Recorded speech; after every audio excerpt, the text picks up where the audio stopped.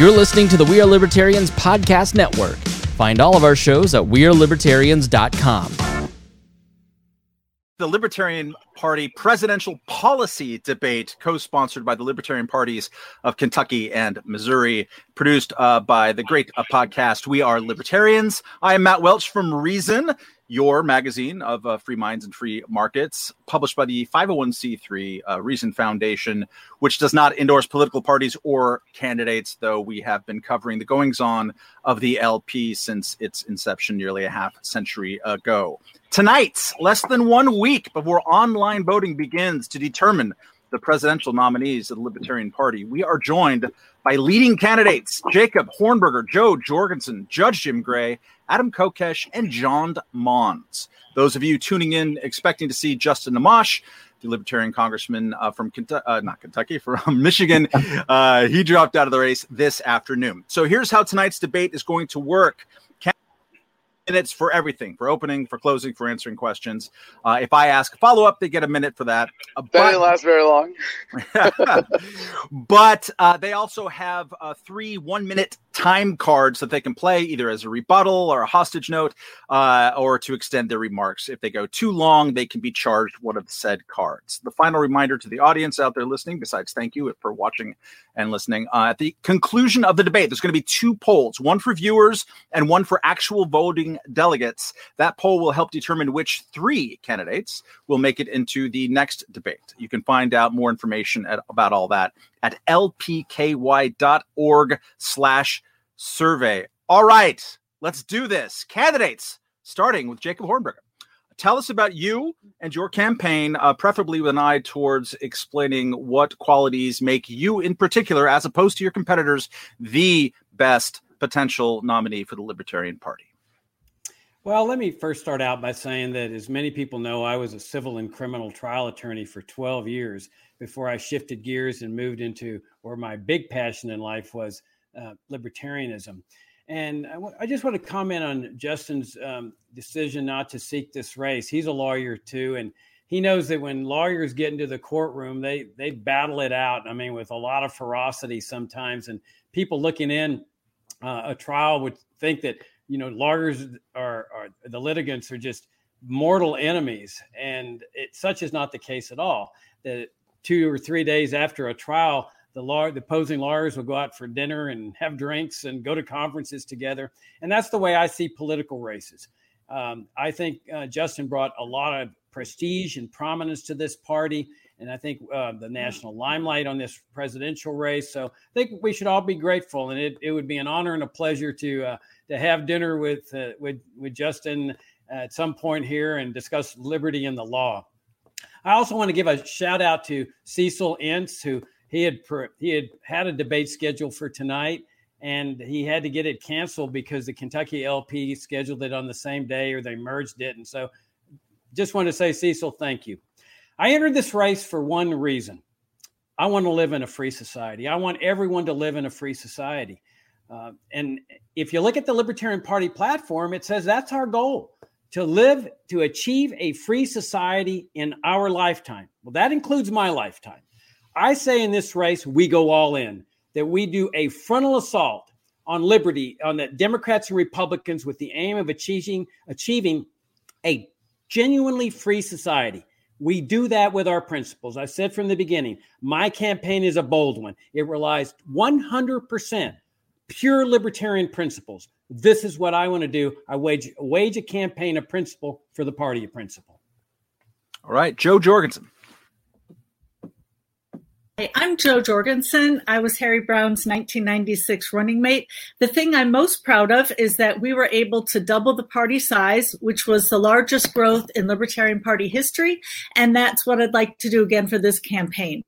First, I would like to mention that I am thankful that Justin Amash is staying with the party and plans to help us. I think we do need that. And also, I would like to echo what Jacob said about Cecil Ince. Cecil's actually on my campaign, and he's just been invaluable. So thank you, Cecil. These debates give libertarians, as well as the general public, the opportunity to see what each candidate would do as president. So I'd like to mention mention what I would do as president and just ask in general the other candidates. So would they use their authority as commander-in-chief to end our involvement in foreign wars, to stop subsidizing the defense of wealthy allies, and to bring the troops home? I will. I've been advocating that America become one giant Switzerland. Also, would they use their pardon power to free people convicted of exposing government corruption, violating unconstitutional dictates, and committing so-called crimes where there is no victim? Will they stop immediately supporting, or would they help stop the construction of President Trump's border wall boondoggle and work to eliminate quotas on immigration so that anyone who wishes to come to America could do so legally? I will. Would they work to give Americans the right to opt out of Social Security and take control of their own financial future? And will they keep faith with those forced to pay for the system for decades, not of their own doing, but of the government? It's not enough for the Libertarian candidate to be better than Trump or Biden. Our nominee must be principled, communicate libertarian ideas in a way that non-libertarians will understand, and show the benefits of bold libertarian proposals. I am that candidate. I can unite the current libertarians while appealing to millions of Americans. My website is joj2020.com. Thank you. Thank you, Joe. Judge Jim Gray. Well, thank you, Matt. Appreciate the opportunity and welcome to our viewers to invite us into your homes. First of all, let me thank the volunteers for the LP of Kentucky as well as Missouri. And we have numbers of volunteers for our campaign and other candidates too as well. And the Libertarian Party just can't function without those volunteers. So thank you for your efforts. Many of you know me. Yes, I was the Libertarian candidate vice president in 2012 with Governor Gary Johnson. Prior to that, I was in the Peace Corps. I'll be the first person from the Peace Corps to be in the United States in Washington. In the White House. So we have this background. I was in the military. I was a federal prosecutor. I was a judge for 25 years and actually picked up that mantle back in 1992, holding a press conference to speak out libertarian-like against the war on drugs. But Larry Sharpe and I are a campaign that will unify the LP. They will unify, once we get the nomination, we'll unify the country. But what you can't do, we all have the same goals. We all wish to have our principles, our goals, our outsets, but we have different ways of getting there. Look, the answer is, if you're going to say all or nothing, almost always you get nothing. But if you go, instead of scaring people, you inspire people. You have an audit. You show the people why we need to go in this direction. You'll be successful. And that will also help the down party candidates as well. So we will conduct audits on all kinds of things, our foreign involvements, our deficits, all of these various things to show people. We're not going to scare them. We're going to inspire them. And I promise you to visit us. It's graysharp2020.com. Join us, support us, move mountains with us. And if you do, or even if you don't, I promise, I vow that we will do you proud. I'm proud of who we are. Thank you, Judge. Adam Kokesh. Thank you so much, Matt, and to everybody for joining us and for all the great Libertarian Party activists who make this the most incredible party of principle that we could possibly hope for. And of course, those who have put together tonight's debate. My name is Adam Kokesh. I'm a Marine Corps combat veteran. I've been a longtime media producer and libertarian activist. You might know me from Adam versus the Man or from civil disobedience like dancing at the Jefferson Monument and doing jail time when necessary to stand up for what I believe in. I'm running for president of the United States on the platform of localization, the everybody gets what they want strategy. Because when government is localized, it is transparent, accountable, customized, and can be set up based on your values to meet your needs. We all want a candidate who can speak to libertarian principles. We all want a candidate who has practical policy that can unite Americans around our shared values. And I would say that any of the other candidates on this virtual stage or in this race would be far better than Cheeto Jesus or the kid sniffer put up by the old parties. And we find ourselves in a unique historical moment right now. We are in the middle of a forced unemployment crisis, and the government is using a virus with a mortality rate lower than testifying against Hillary Clinton as the excuse. I have to point out, anytime I mention her name, I am not now, nor have I ever been suicidal. So we need someone who's going to be able to take advantage of this opportunity, who's been right from the beginning about this, who's got a proven message that works, who's got a message based on libertarian principles that can bring Americans together from all political persuasions without arguing people, without playing their game, arguing issue by issue. We can unite America by taking issue with the fact that people from Washington, D.C. are trying to force their will on the rest of us. Thank you, Adam Kokesh. John Mons, close us out with your opening statement. All right. Welcome, everybody. Glad to have you here. Glad to be here as I seek the nomination for president from the Libertarian Party. Just a little bit about my background and what kind of sets me apart from the other candidates. I've run for office 4 previous times as a Libertarian and only as a Libertarian. And in those runs, I've been able to garner over 1.8 million votes. And I'm not just running for office. I really believe in the party. I've been active in the party since around 2004. And when I found the Libertarian Party, I found a home that I do not plan on leaving. I've also been active outside of running for office. I've been on the LP Georgia Executive Committee for several terms. I've started local affiliates. I've petitioned to get on the ballot. And currently I'm party to a federal lawsuit challenging Georgia's laws for U.S. House races. That's the type of activist I am and what I've been working, throughout the party, throughout the years. And I think it's key when you have a nominee that has a message that can resound with voters. We have to be willing to change hearts and minds and be clear on what we'd like to do. And that's why I've concentrated on doing things and talking about issues that the president can handle unilaterally.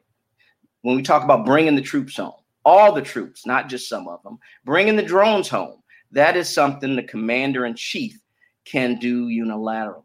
When we talk about pardons and commutations, that's well within the president's powers. When we talk about nominations to the Supreme Court, in which I have a short list, we have to talk about activists and those in the judicial system that have been pro-liberty and have gotten results. So we need to bring them to the forefront.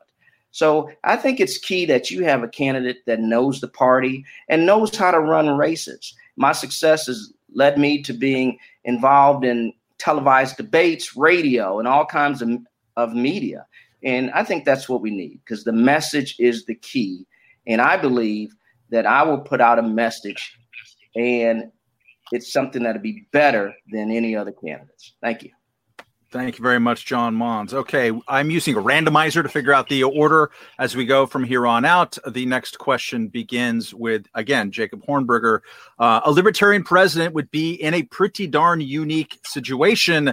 It's not exactly a very libertarian Congress, yet he or she would be in charge of an executive branch which employs millions of people and which has a vast latitude on foreign policy and trade and immigration and law enforcement. So given this power, this ring of power, what specific actions as president would you take in those first days? First one is immediately pardon all nonviolent offenders in the federal system, including Edward Snowden. There's no reason why he should be living under this authoritarian regime with his wife in Russia, Julian Assange, Ross Ulbricht, all the African Americans, everybody in the federal system with the drug war. Number 2, cancel all executive orders establishing sanctions against every country, especially Iran and North Korea and China. These are just an abominable foreign policy tool. They involve the initiation of force against innocent people. They bring death and suffering. Do we get 2 minutes for an answer, man? Yes, 2 minutes for every answer. Okay. And so I would rescind all those executive orders. Number 3, rescind all the executive orders that bring this trade war with China and anybody else, the unilateral imposition of tariffs, which are taxes on the American people, and that have devastated American farmers. 4, issue an immediate order to the Secretary of Defense to bring all troops home from everywhere, Korea, Europe, World War II's over, the Middle East, Afghanistan, Latin America, Africa, everywhere. Bring them home and discharge them into the private sector, end America's foreign policy of interventionism, and with the ultimate goal of dismantling the whole national security state apparatus, which then restores a limited government republic with just a basic military force, which was our founding system, to protect only the United States. So these are the things I would do. And then there's the debt ceiling debate that inevitably comes up when the debt ceiling is reached. I wouldn't cave like these Republicans do. I'd say there's not going to be any more debt. And when they say, well, we're going to have to shut down the non-essential functions of government, I'd say, well, that's just the way it is, isn't it? And that's the way it would be in order to make sure that this government lives within its means. Thank you, Jacob Hornberger. Judge Jim Gray. Well, and thank you, Matt. This really shows a distinction between Judge Jim Gray, Larry Sharpe, and other candidates. Look, it was attributed to Thomas Jefferson that any society that would beat its swords into plowshares soon will be plowing for somebody else. You're going to scare people legitimately if you're saying we're going to disband our military. No, we're not. We're not going to do that. We're not going to bring them all home at once. We have settlement agreements. We're going to audit the entire situation. Here, looking at what our agreements are, seeing where military bases are important or not, and honoring our contracts. And it was Ron Paul that said that we have something on the order of 400 military reservations around the country. We audit it. We show a light upon it. We can probably, within 4 or 5 months, bring home at least 300 of them, close them down. But you're not going to ignore your commitments. You're not going to ignore your treaties. And by the way, I believe that it is in our national interest to maintain the free flow of ships, of shipping, of trade. So we have to do our part to keep the South China Sea open and things like that. So these are all things that we just need to look at. So yes, we would do this when we win this election. We will get such attention that we'll go over the heads of Congress to the people. They'll be watching us. We will conduct an audit on all the federal government agencies, bringing them one by one before Congress, shining a light on them. What have you tried to accomplish? What are your plans for the future? Let's look and see. Oh, wait a minute. This is duplicated. This is unnecessary.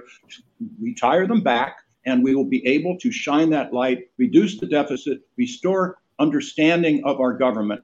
Today, the federal government is probably the world's largest company. The big government is really, really good at one thing, and that's increasing the size, the cost, the power of big government. We need to shine a light on it, conduct those audits, and we will engage the United States people in our exercise. Joe Jorgensen, what specifically to do with executive power in your first days in office?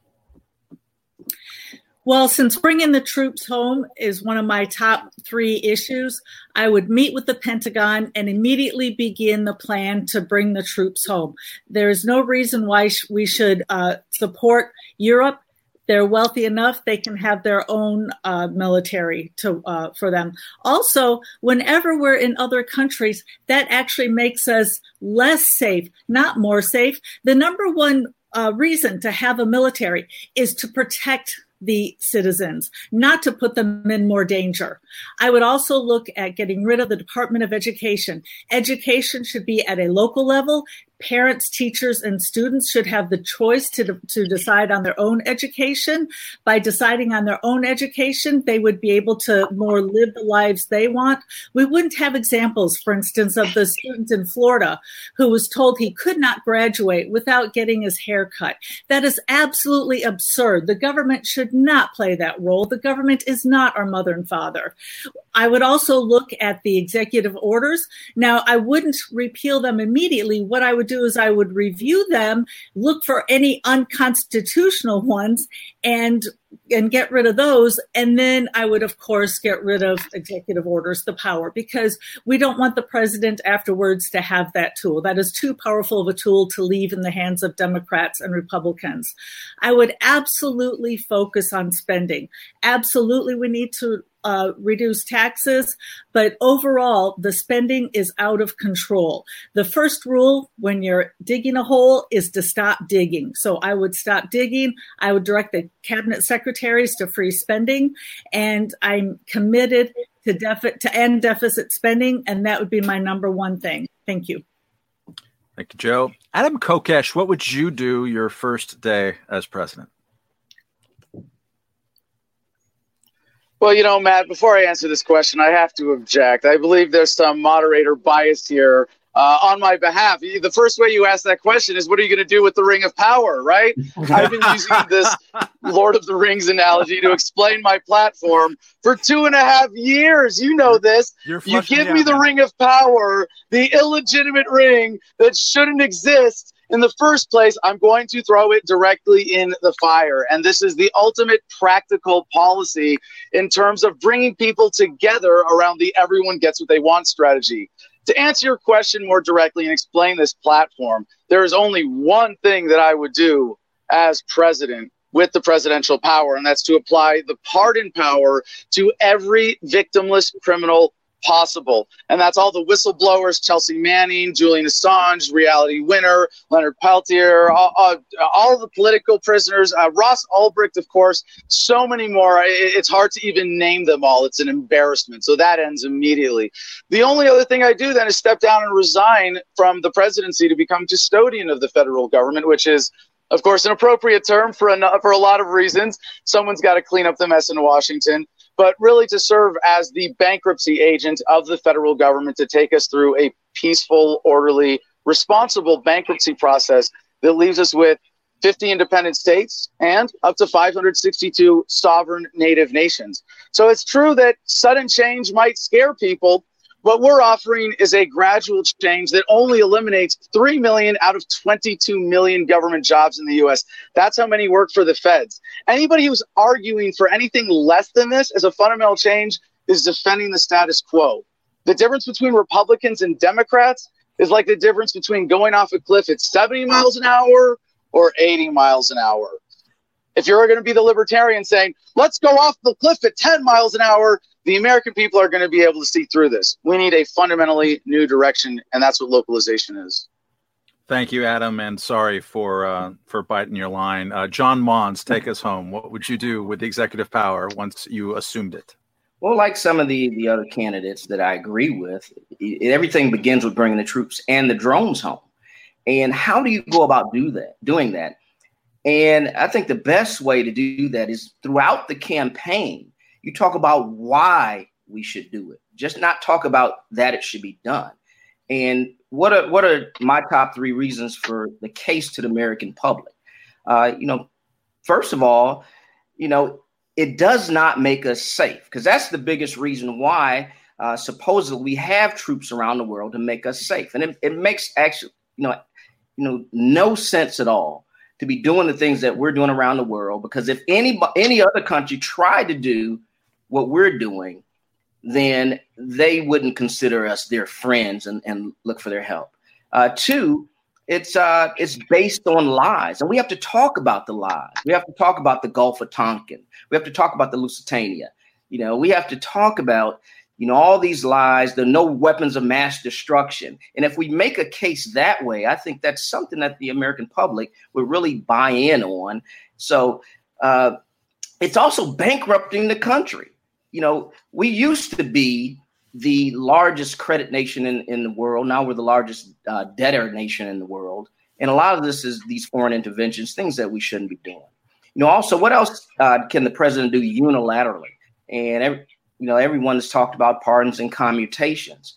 And I think, once again, that's something that can start on day one. I mean, we can start reviewing, files even before the end of the presidency, or, how to do it, who's in prison, identifying people before the election, so that come January, we'll be ready to go and getting some of these people out of prison, these nonviolent, nonviolent, criminal offenses that a lot of people are in jail for.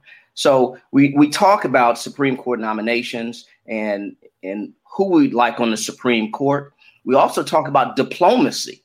We talk about, instead of using warfare, why don't we use diplomacy? And I think that's something that, once again, will resonate with the American public. And we have to change hearts and minds, and we have to make a case that other people and other parties, if need be, will adopt our positions. Thank you, John Mons. Reminder, 2 minutes, not 2.5. The next round begins again with Jacob Warnberger. I think rebuttal. The randomizer. Rebuttal. Sorry, didn't see you. Hi, Adam Kokesh. Rebuttal. No worries. Thank you so much, Matt. Yeah, I'm a little disappointed in my fellow candidates here. Of course, they're all great principled people and would be great representatives of the Libertarian Party. The Dalai Lama was once asked, what's the first thing you would do if you were president? He said, I would start calling things by their proper names. War is murder. Taxation is theft. Politicians are criminals. To give any ground to militarism is to sacrifice our very principles of peace and love and respect for our fellow human beings. I'm very disappointed to hear all of them, I think, use collectivist language like we to refer to the actions of the federal government, to say that we are furthering this message of identifying with our abusers is a horrific misrepresentation of our message. And to hear all the talk about audits.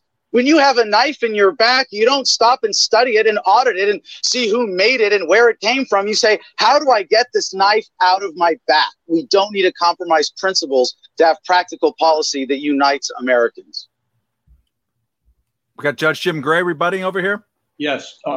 Look, we are going to not scare people. We're going to conduct these audits, shine a light on these various things, and show people instead of scaring people, because if you ask for all or nothing, you get nothing.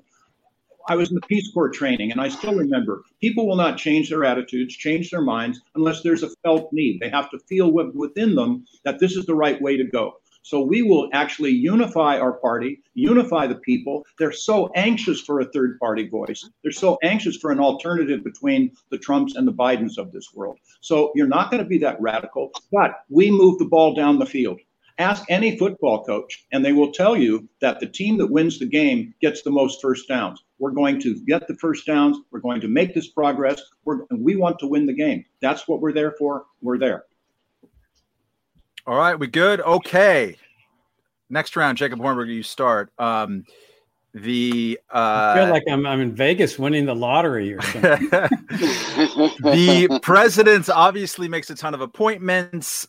Name at the least one potential appointment for your cabinets and one for the Supreme Court. And for the latter, if you would, please indicate what, if any, sense of judicial philosophy should undermine that pick or underlie that pick, what, if any, litmus test does, and whether Roe versus Wade is one of the things that you think about in that process.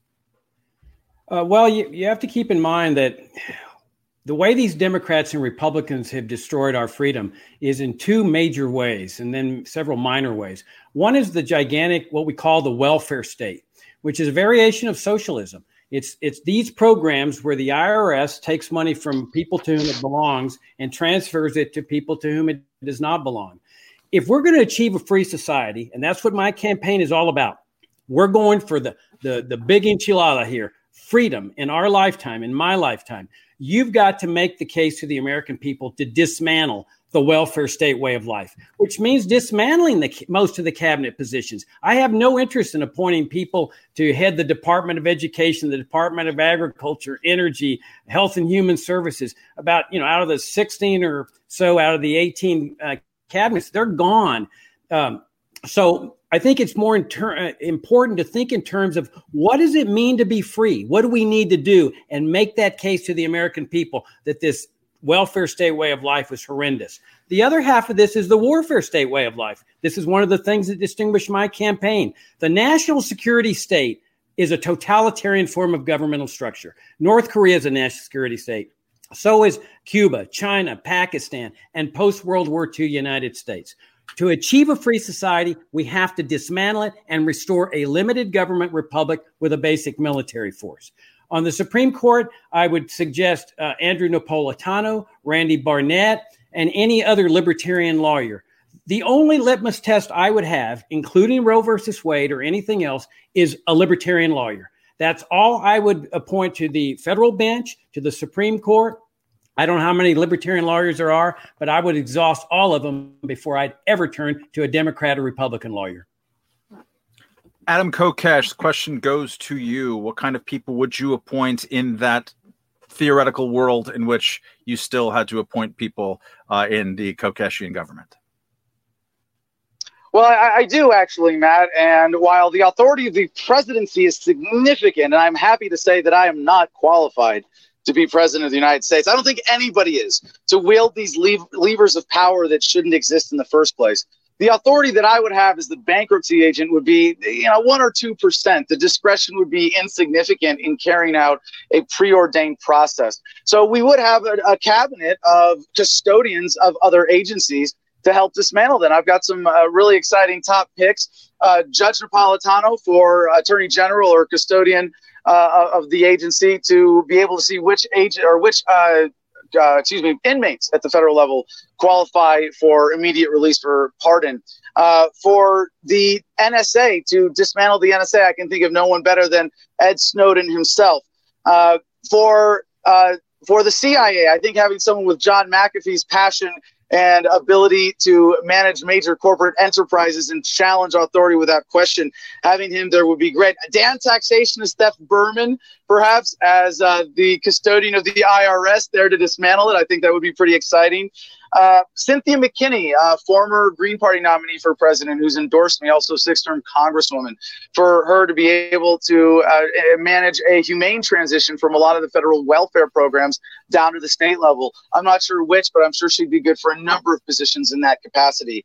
And of course, Mark Edge, my friend from Free Talk Live, who's done some jail time himself as the head of the Bureau of Prisons, managing that process, releasing inmates. Now, we would not have a Supreme Court because we would not be deciding these kinds of things at the federal level. We would be pushing policy of that nature down to the states, ultimately to the communities. But I can tell you, I would not be appointing Judge Jim Gray after hearing him on a podcast yesterday say that he would arrest or have arrested, rather, jury nullification activists for passing out pamphlets on courthouse grounds in violation of the First Amendment, saying that this was jury tampering. I think that's a terrible excuse to violate freedom of speech.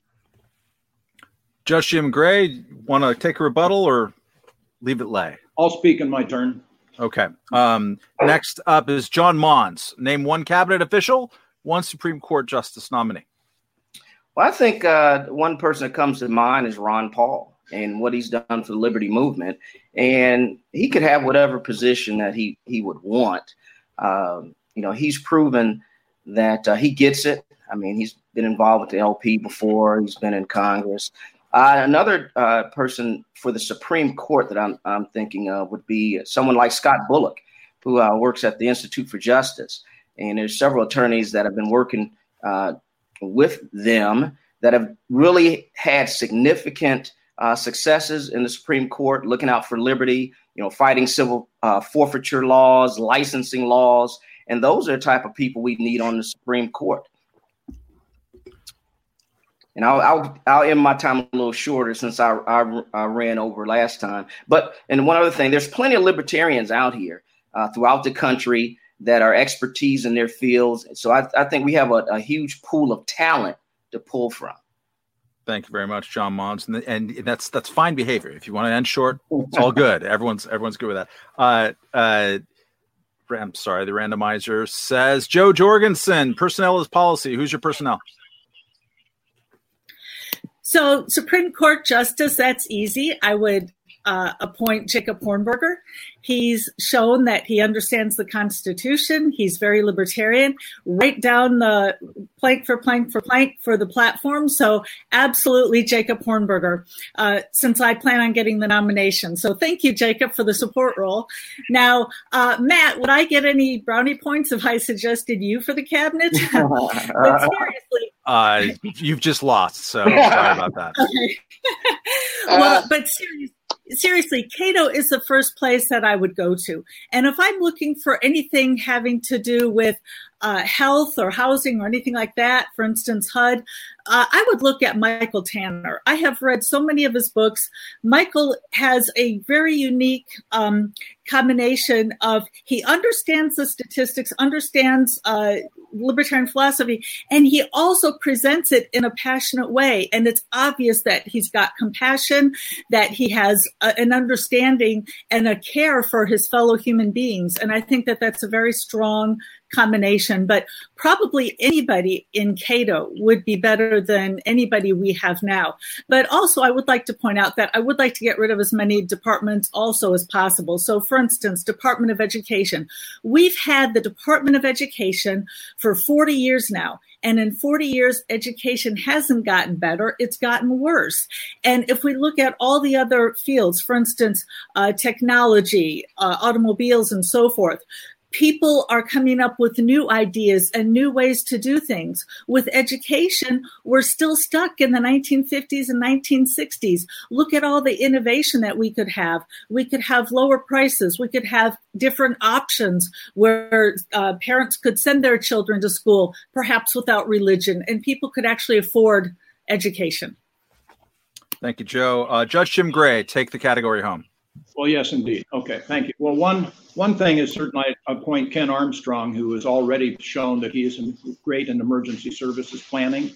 But otherwise, I will have someone I really trust and have faith in once we get the nomination to look through numbers of applicants, and certainly people like, well, you mentioned Scott Bullock, or certain with the Innocence Project. You know, we have too many people in prison today, and we've got to.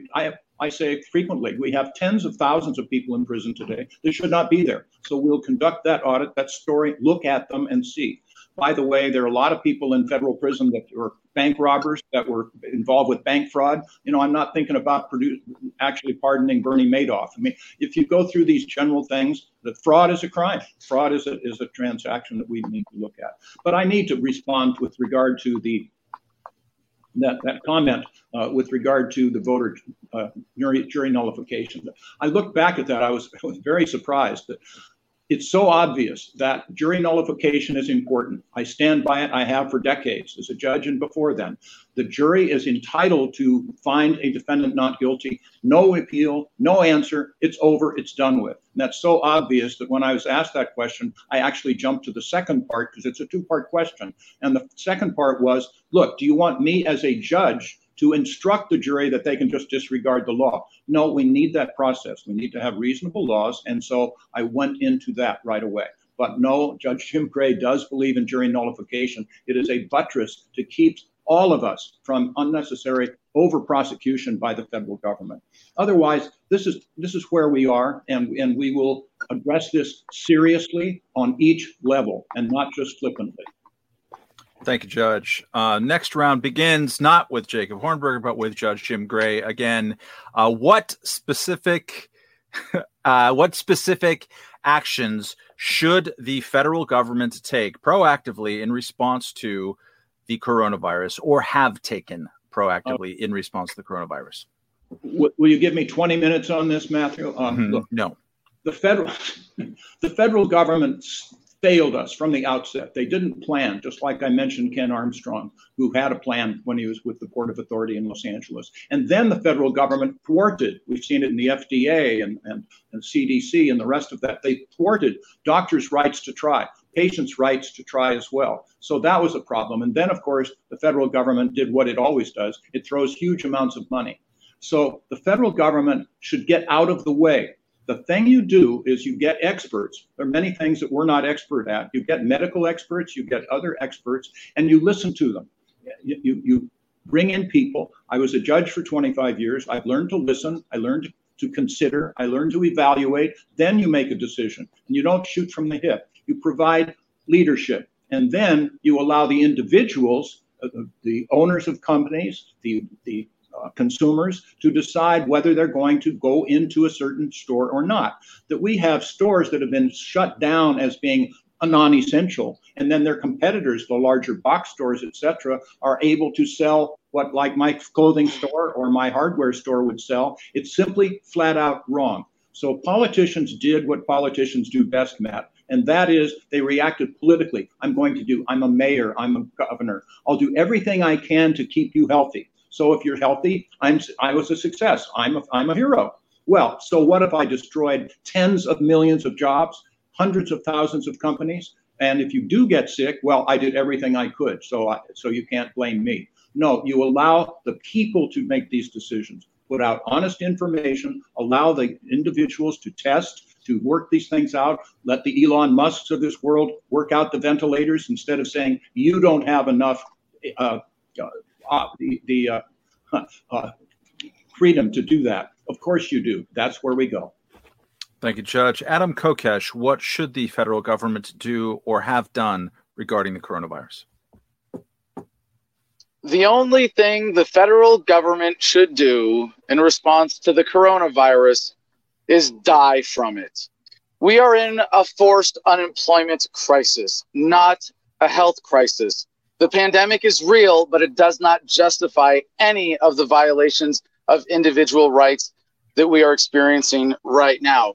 I've been right from the beginning on this, and I think it's a great validation of the worldview that I bring to the table here, because Ron Paul wrote a column called The Coronavirus Hoax in March. I did a podcast of the same title of over a month earlier on my birthday, February 1st. And I've been calling this from the beginning, pointing out what is really happening, the true ripoff here. How would things be better with libertarianism? All of the good parts of the response without any of the crappy parts. You'd have people coming together in charity, taking care of each other, respecting people's preferences for social distancing. You would have reallocations of resources to meet real human need instead of the distortions that we get from government. And as a result of this, we are in a civil disobedience wave right now. Most Americans are engaging in some form of civil disobedience. I have said that a Libertarian Party candidate cannot win in 2020 without some kind of black swan. Well, my friends, we might just be in the middle of that black swan, and its name is coronaphobia. We can step up and take leadership in this moment of crisis and show the American people what it means to properly question the system and stand up to it. We see censorship, and we see all sorts of suppression of the truth, and that's why it's critical that we have a candidate who knows exactly what is going on and can show the right way forward for the American people. Thank you, Adam. Quick follow-up. You get a minute to respond if you so like. By hoax, what do you mean? A lot of dead people out there. That they're really dead. No, absolutely. And I want to give a shout out to the great activist in the Libertarian Party of Michigan who challenged me on some of the messaging that I've had in this that has been off the mark. And I was so passionate about tamping down the fear, to tamp down the overreaction that government would be capable of coordinating, that I don't think hoax is the best message for this. I stand by the message that I've had this entire time, and I've gotten away from that wording. The virus is very real. I would say Ron Paul was right in saying that the drama around it, the fear-mongering around it, the states of emergency that have been declared, the reasons and justifications for taking away your rights, that's a hoax. And I don't think it's the best messaging to point out that. But certainly the libertarian message shows the way forward in a crisis, especially like this. Thank you, Adam. John Mons, what should the federal government do or have done regarding the coronavirus? They should get out of the way. And first of all, I'd like to say we have to remind people as libertarians, you cannot have a free country without free people. And to have the government believe that they have the authority to determine what business or people are essential, goes totally against the grain of what this nation stands for. And we need to point that out.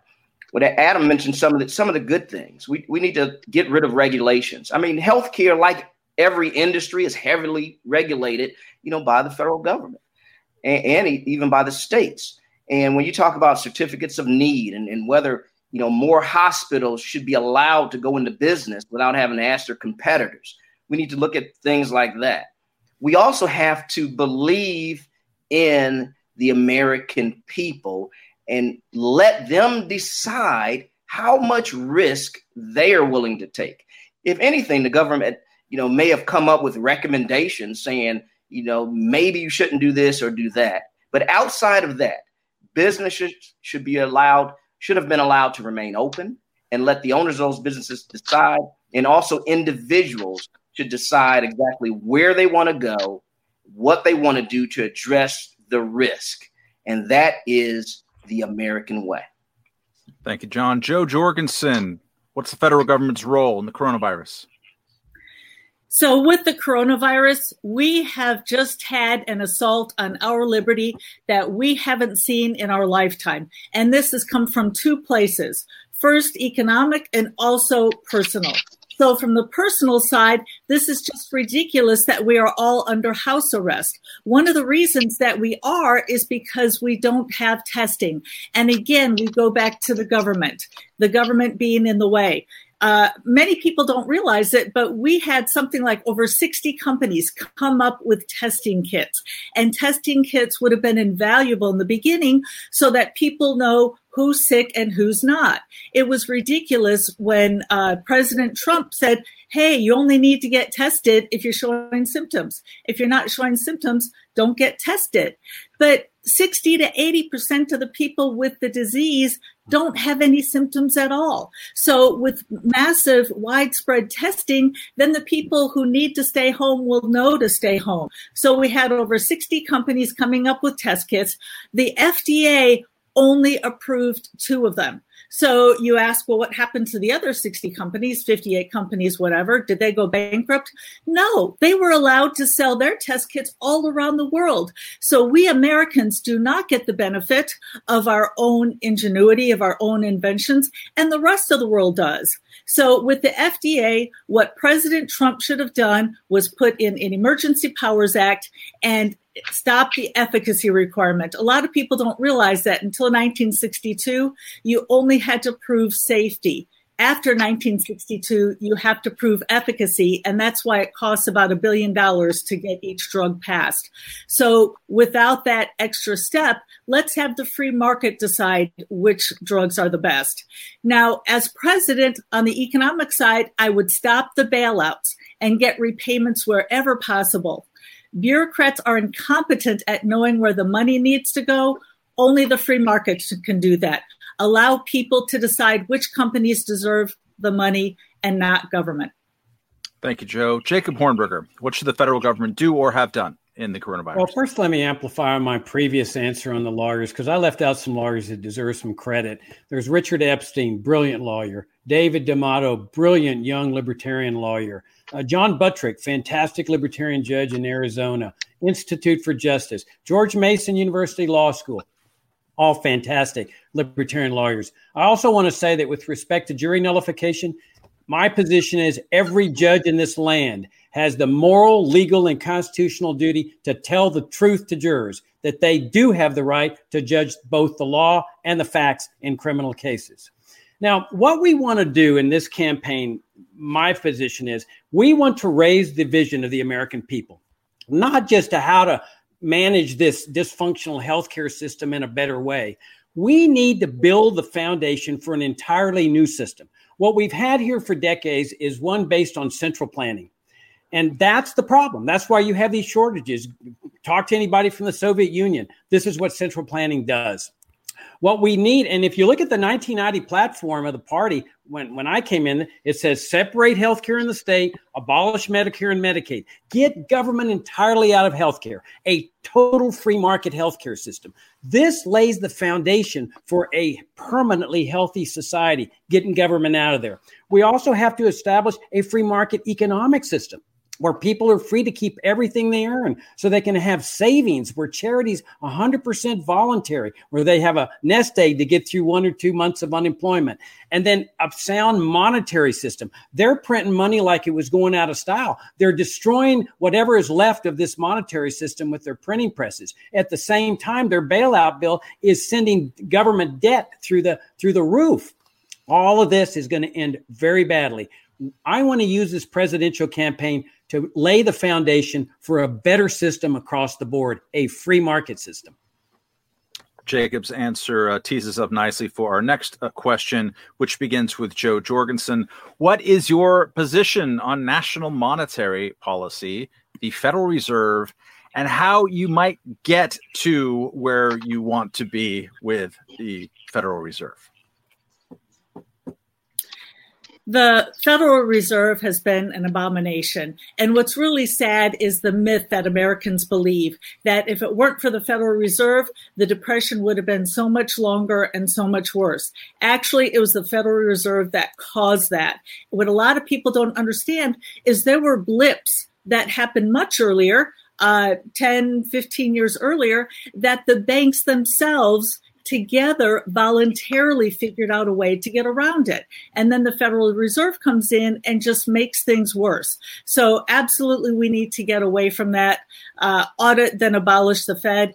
Of course, we need to open the market up to have any kind of private money. Of course, I'm for Bitcoin.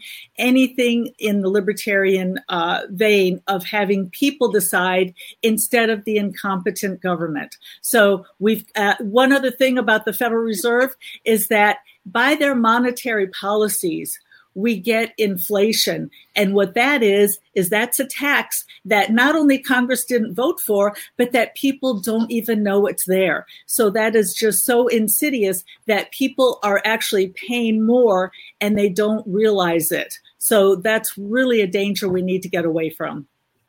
Thank you, Joe. John Mons, monetary policy in the Federal Reserve. What say you? In the Fed. Let's repeal the Federal Reserve Act for starters. Let's bring back sound money. And that would also help end a lot of these wars in these foreign locations in this military industrial complex. How do we make the case for that? We make the case to the American people that, one, they've destroyed the dollar. Why can so many people not live off of one income any longer? When I was growing up, it was easy to have, one parent at home, have 1-2 cars, a couple of kids, a nice home, a dog. And the Federal Reserve has destroyed that. So that's how you begin with the case. We talk about the fact that we changed the argument when you talk about raising the minimum wage. Everybody's talking about the wage instead of the fact that the dollar has been destroyed, caused by the Fed, massive inflation. Today, you can take a Silver Eagle and buy almost 10 gallons of gas, and a Federal Reserve note won't even get you one. So when you make these explanations, when you make these cases to the American people, I think they'll understand it. It's very simple. And we talk about going back to sound money, why it's so important, getting rid of the Fed, and restoring this country and the one that really makes things. Manufactures things. When you look at all the jobs that have gone overseas, a lot of times because our labor is so expensive. And the Federal Reserve is who we look to for that. I remember my mom telling me a story about how back in the 50s, she made 75 cents an hour at one of her first jobs and not only had money for herself, but could share what was left over with her parents. So it's not the wage, it's the value. And getting rid of the Fed will start addressing that problem. Thank you, John. Jacob Hornberger, you brought this subject up. What say you about the Federal Reserve? We had the finest monetary system in history in this country. It was established by the Constitution, a gold coin, silver coin standard. It was the greatest monetary system ever in history. Money was sound, and that's the way our ancestors wanted it. They didn't want government to be printing these irredeemable paper notes as money. They wanted that solid gold coins and silver coins, American Eagles and St. Gaudens $20 gold pieces. That was the official money of the country for more than 100 years. In 1913, we get the Federal Reserve and the income tax. Isn't that ironic? Because these two became the engines for financing the welfare warfare state the Democrats and Republicans were bringing into existence. So Roosevelt, during the Great Depression, nationalizes gold, makes it a felony to own what had been the official money of this country. It is one of the most morally abominable acts in the history of this country. It was no different from what the communists were doing in nationalizing property in the Soviet Union. Ever since, decade after decade, the Federal Reserve has just been printing money, wiping out poor people, wiping out widows on fixed incomes. It is just a gigantic engine of taxation, but it's secret, it's fraudulent, it's surreptitious, where they can plunder and loot people indirectly and then blame it on big business and retail establishments where prices are rising in response to this debasement of the currency. There's only one solution, a free market monetary system. Get rid of the Fed. Competing currencies. We don't even need to go back to the gold coin, silver coin standard. Friedrich Hayek, the Nobel Prize-winning libertarian economist, said the denationalize money, a free market monetary system where you have competing currencies. The free market produces the best of everything. A free society necessarily entails a free market monetary system. Thank you, Jacob. Judge Jim Gray. And the Fed? Oh, indeed so. You audit the Fed, you show people why. It's a private bank, and they're entitled, they're able to print money. They're contributing so heavily to inflation, to our deficits. This is simply wrong. It's not what we do. And we've been betrayed in a lot of ways by, yes, FDR. Richard Nixon actually took us off the gold standard. It used to be we had silver certificates. It said so on our $1 bills. Now they're Federal Reserve notes. There's nothing backing them. There's no gold backing in Fort Knox. It's an amazing fraud that they have perpetrated upon us. Bitcoins, of course, right? Free market, of course. That's where we need to go. But we need to educate people. If you just say, end the Fed, we've been saying that for decades. You need to show people why. You need to audit them, show the people, and then they will agree when you do this. That's where we should go. It's not a radical thing once you get into it, but we need to show people along the way. We'll do that in the campaign. We will do that first day of office to continue to show these people what we're doing, how we're being defrauded, and then we'll make progress down the field. Thank you, Judge. Adam Kokesh, what say you about the Federal Reserve? Well, I would say Jacob's answer was pretty darn spot on. I don't think I could do better myself in addressing the problem of the Fed. Great echoes of Dr. Paul. Reading Ron Paul's End the Fed was certainly critical to my own understanding of monetary policy. So I'm going to focus on two things that I think our platform uniquely offers the American people that none of these other candidates have.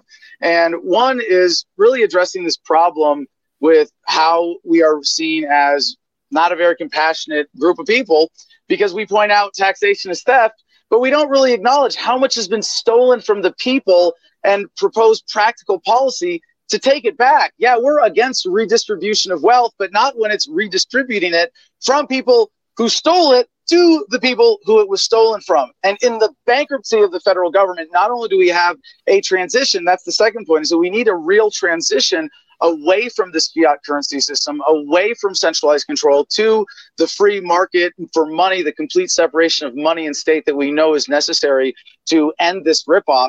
And we have to take back what's been stolen from us. We've heard elections described as advanced auctions of stolen goods. And when we compete to pay off the banks and corporations, libertarians lose, because we don't want to offer kickbacks and sweetheart deals. We want to stop the theft. But what we're missing the opportunity to do here is to say we are going to take back what has been stolen and give it back to the American people. That's what our platform with Americoin, distributing everything that we can and the assets of the federal government through liquidation.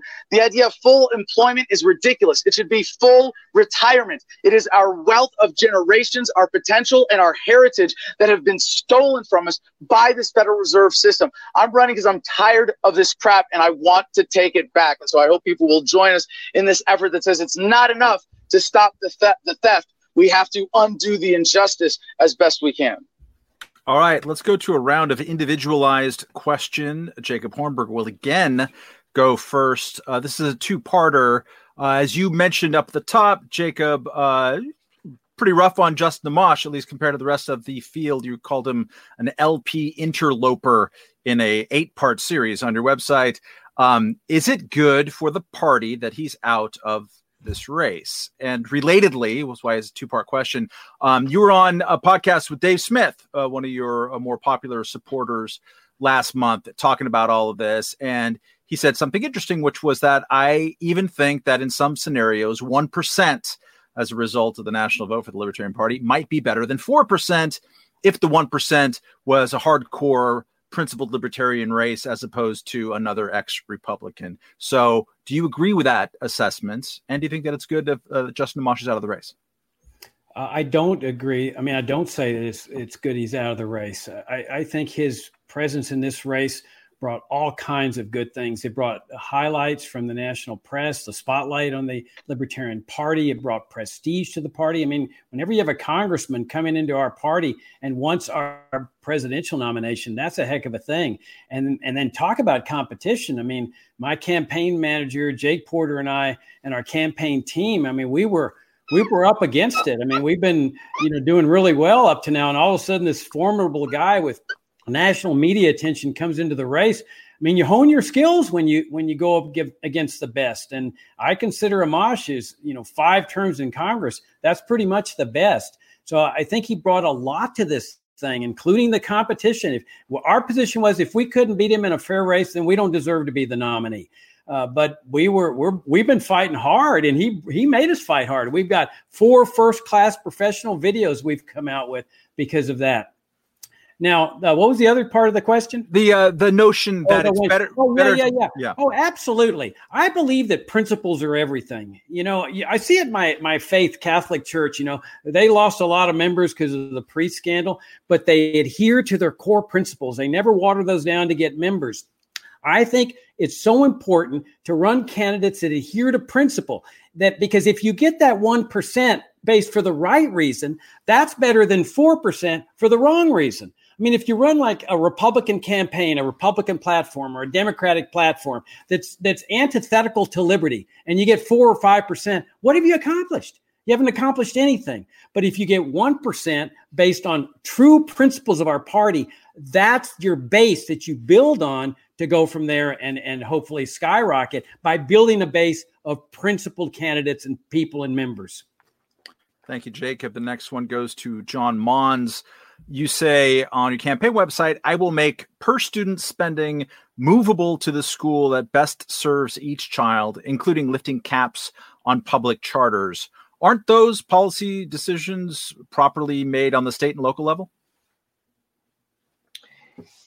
Yes. I mean, on the federal level, we have to get out of education, period.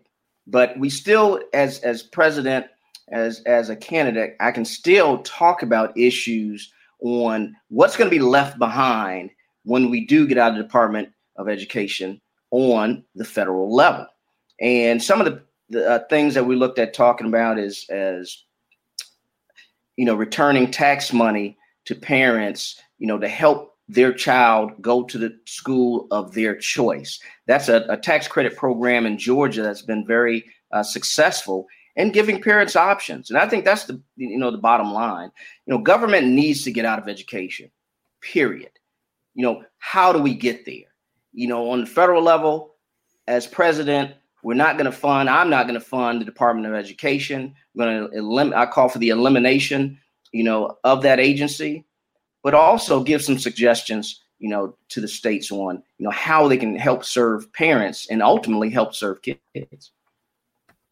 Adam Kokesh, you've talked a lot about your, for lack of a better word, radical decentralization and the transfer of power from Washington to the states. How does that approach equip Americans to deal with issues that don't necessarily respect small sovereignties, by which I mean pollution or pandemics or foreign invading armies? How do they get dealt with in a world where your policies have won the day?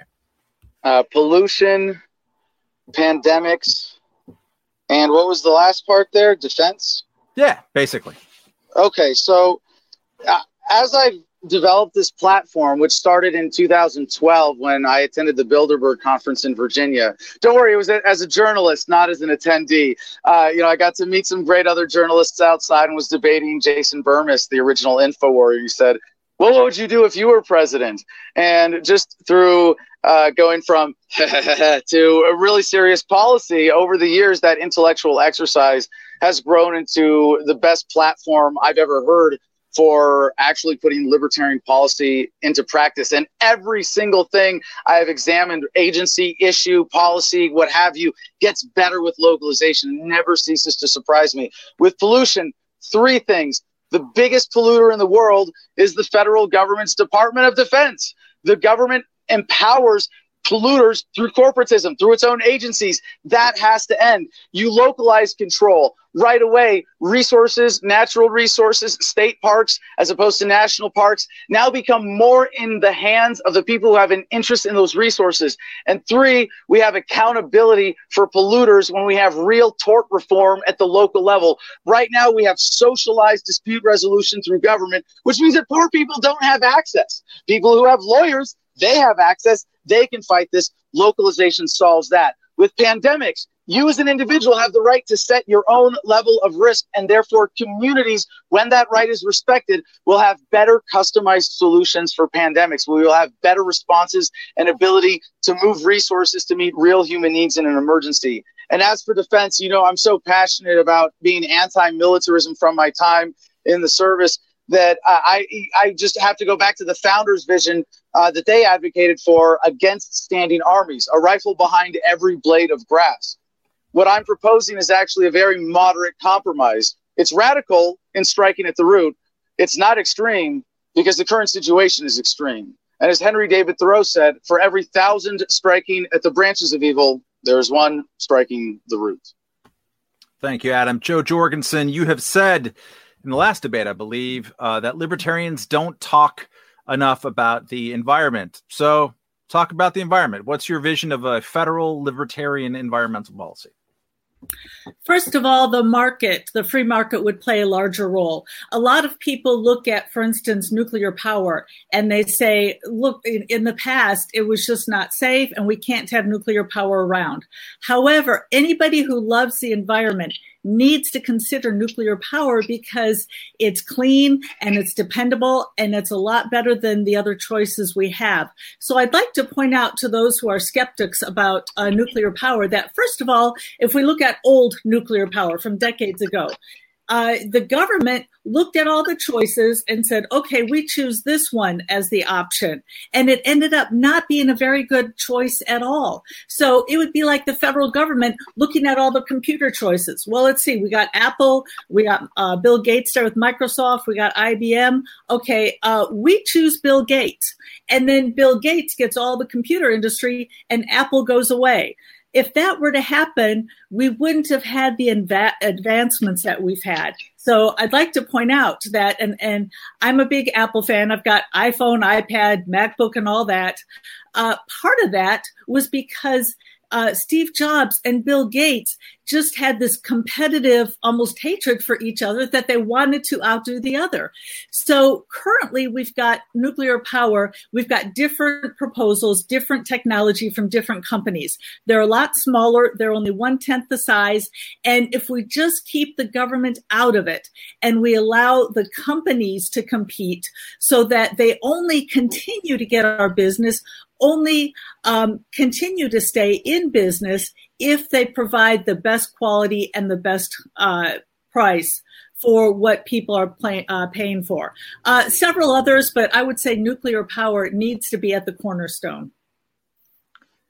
Judge Jim Gray, you have favored Milton Friedman's negative income tax as a way to replace the welfare state and or at least the welfare bureaucracy with just sending people out a check. And yet, when you look at that, how that concept is being actually adapted or talked about in 2020 politics, it's usually universal basic income, and it's not about replacing any welfare bureaucracy. It's about mailing out checks in addition to the existing welfare state. So why talk about it if in your way, if it's basically more enabling people to add more welfare?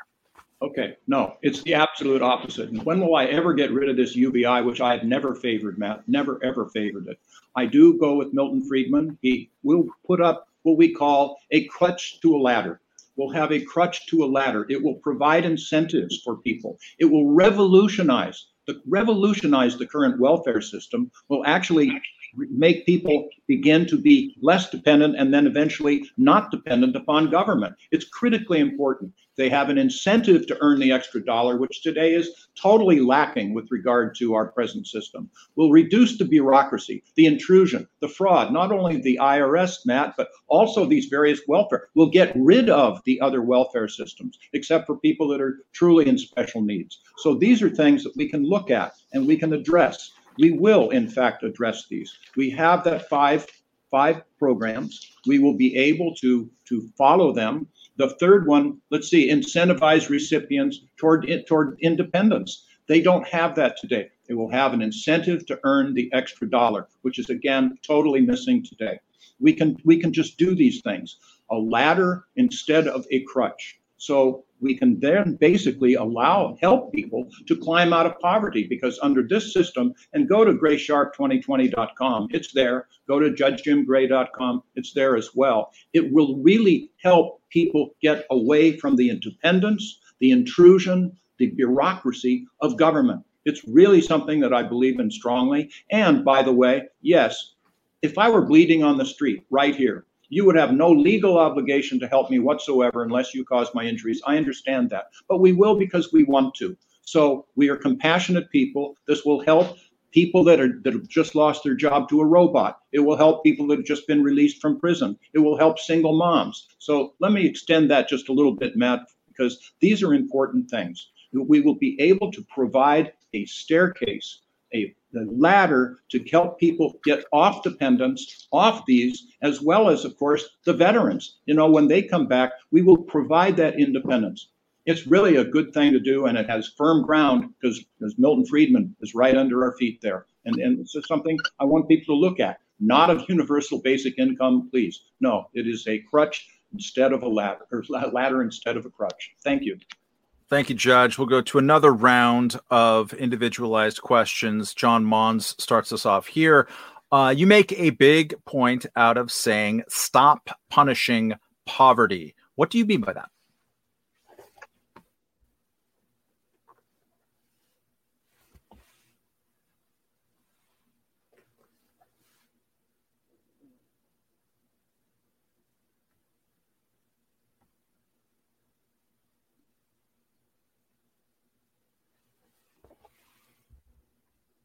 Is anybody else not hearing him? He's muted, and apparently the host says he cannot unmute. Refresh. Hello? John, there you are. Start over again. What do you mean? When you talk about criminalizing poverty, we look at cases like cash bail and the fact that people charged with crimes, they haven't been convicted of crimes, but a lot of times they can't get out of jail because they can't afford it. And I just don't think that that's correct. I mean, it's about policy. You know, when you look at, civil forfeitures and things like that, in which, you take away the ability for people to defend themselves, you take their property. And a lot of times you'll take, if they're carrying cash, you'll take their cash. So, being able to defend themselves is almost impossible. So these are some of the ways that affect the poor and how they're able, to defend themselves when they run across the government and if they're charged with crime. Thank you, John. Adam Kokesh, you have been sort of in some kind of partnership. I don't really want you to explain it too much with John McAfee.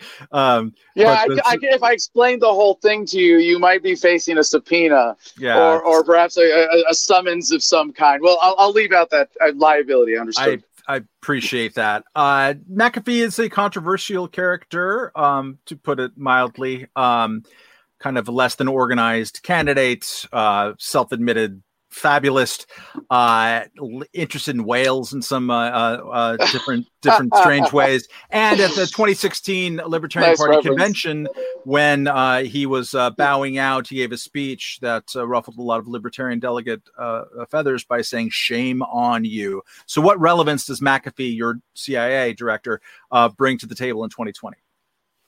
Well, first of all, I think his messaging at the 2016 convention was a little off at the end, but his point was well taken. about racial awareness within the Libertarian Party. I think he's been a great voice for that. But more importantly, what he represents in terms of the strengths complementing my weaknesses, his corporate and organizational experience with McAfee antivirus, certainly gives me someone who I could rely on as a partner in dissolving the federal government. Now, some people have called him a running mate just because we've endorsed each other and he's endorsed my platform specifically. But I know as well as you that the running mates are determined by the delegates at the National Convention. Whether that at a place is virtual or a physical place remains to be seen. But the idea that I would be able to work with him and have his strengths complementing this message, this platform, this campaign, I think is very powerful. To have his endorsement on this localization policy is critical. I want to say I would love to be on a ticket with any of the candidates I'm sharing this virtual stage with right now.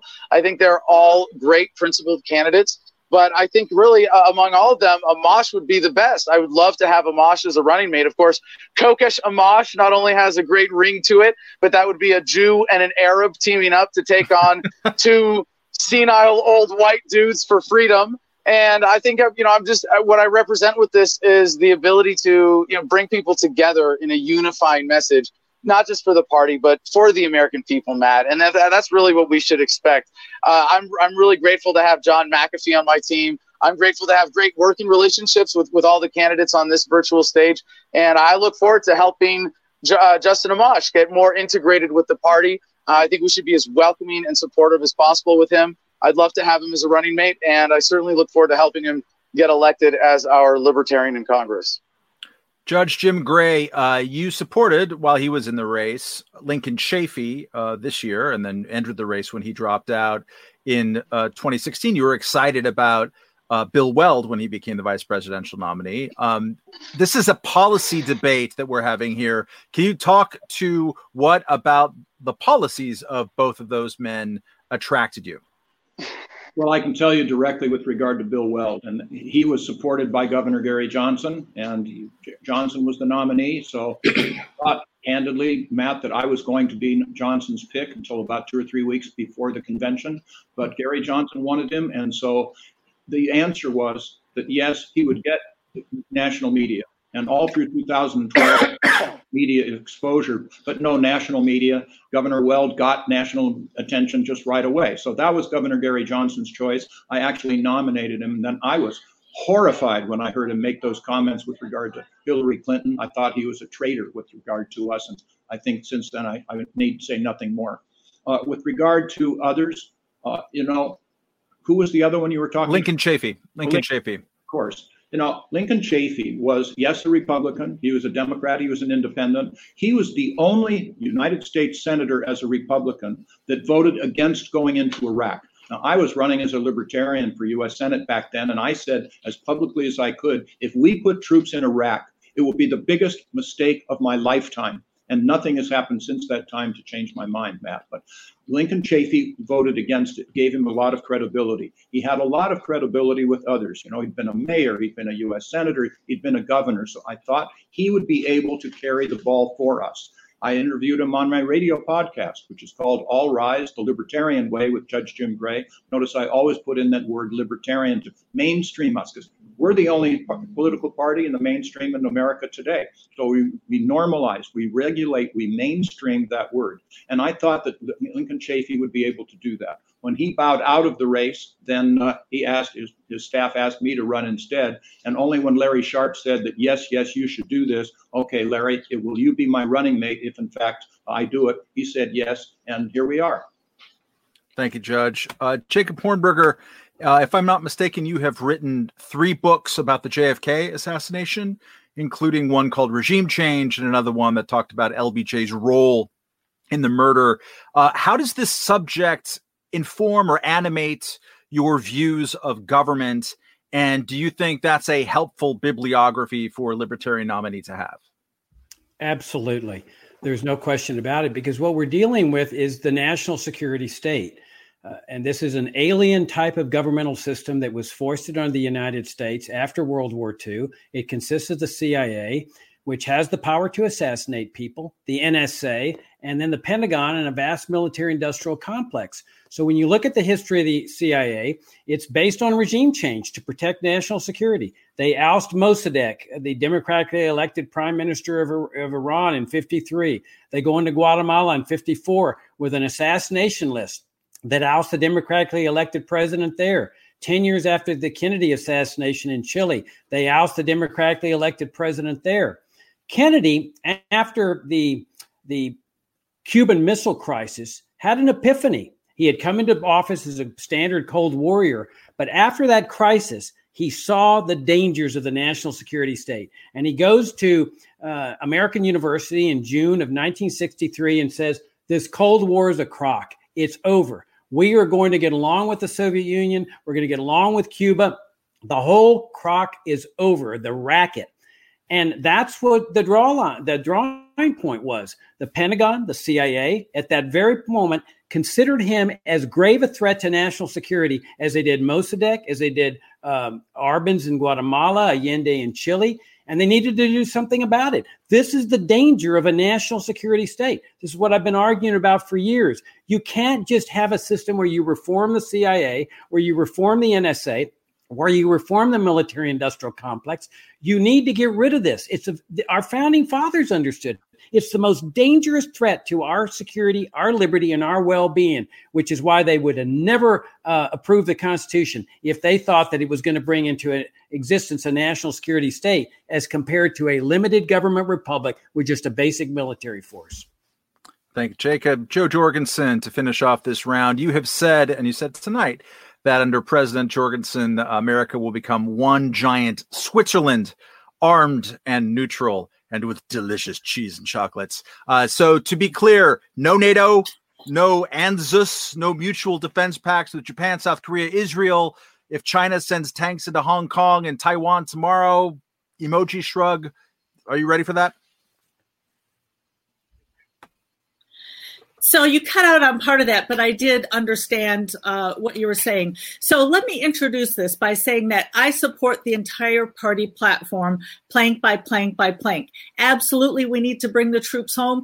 Absolutely, we need to worry about America's defense, not every other country. Of course, it would be tragic to have other countries go to war with other countries, or even to have a civil war. And it would really be tempting to try to get into the middle of that.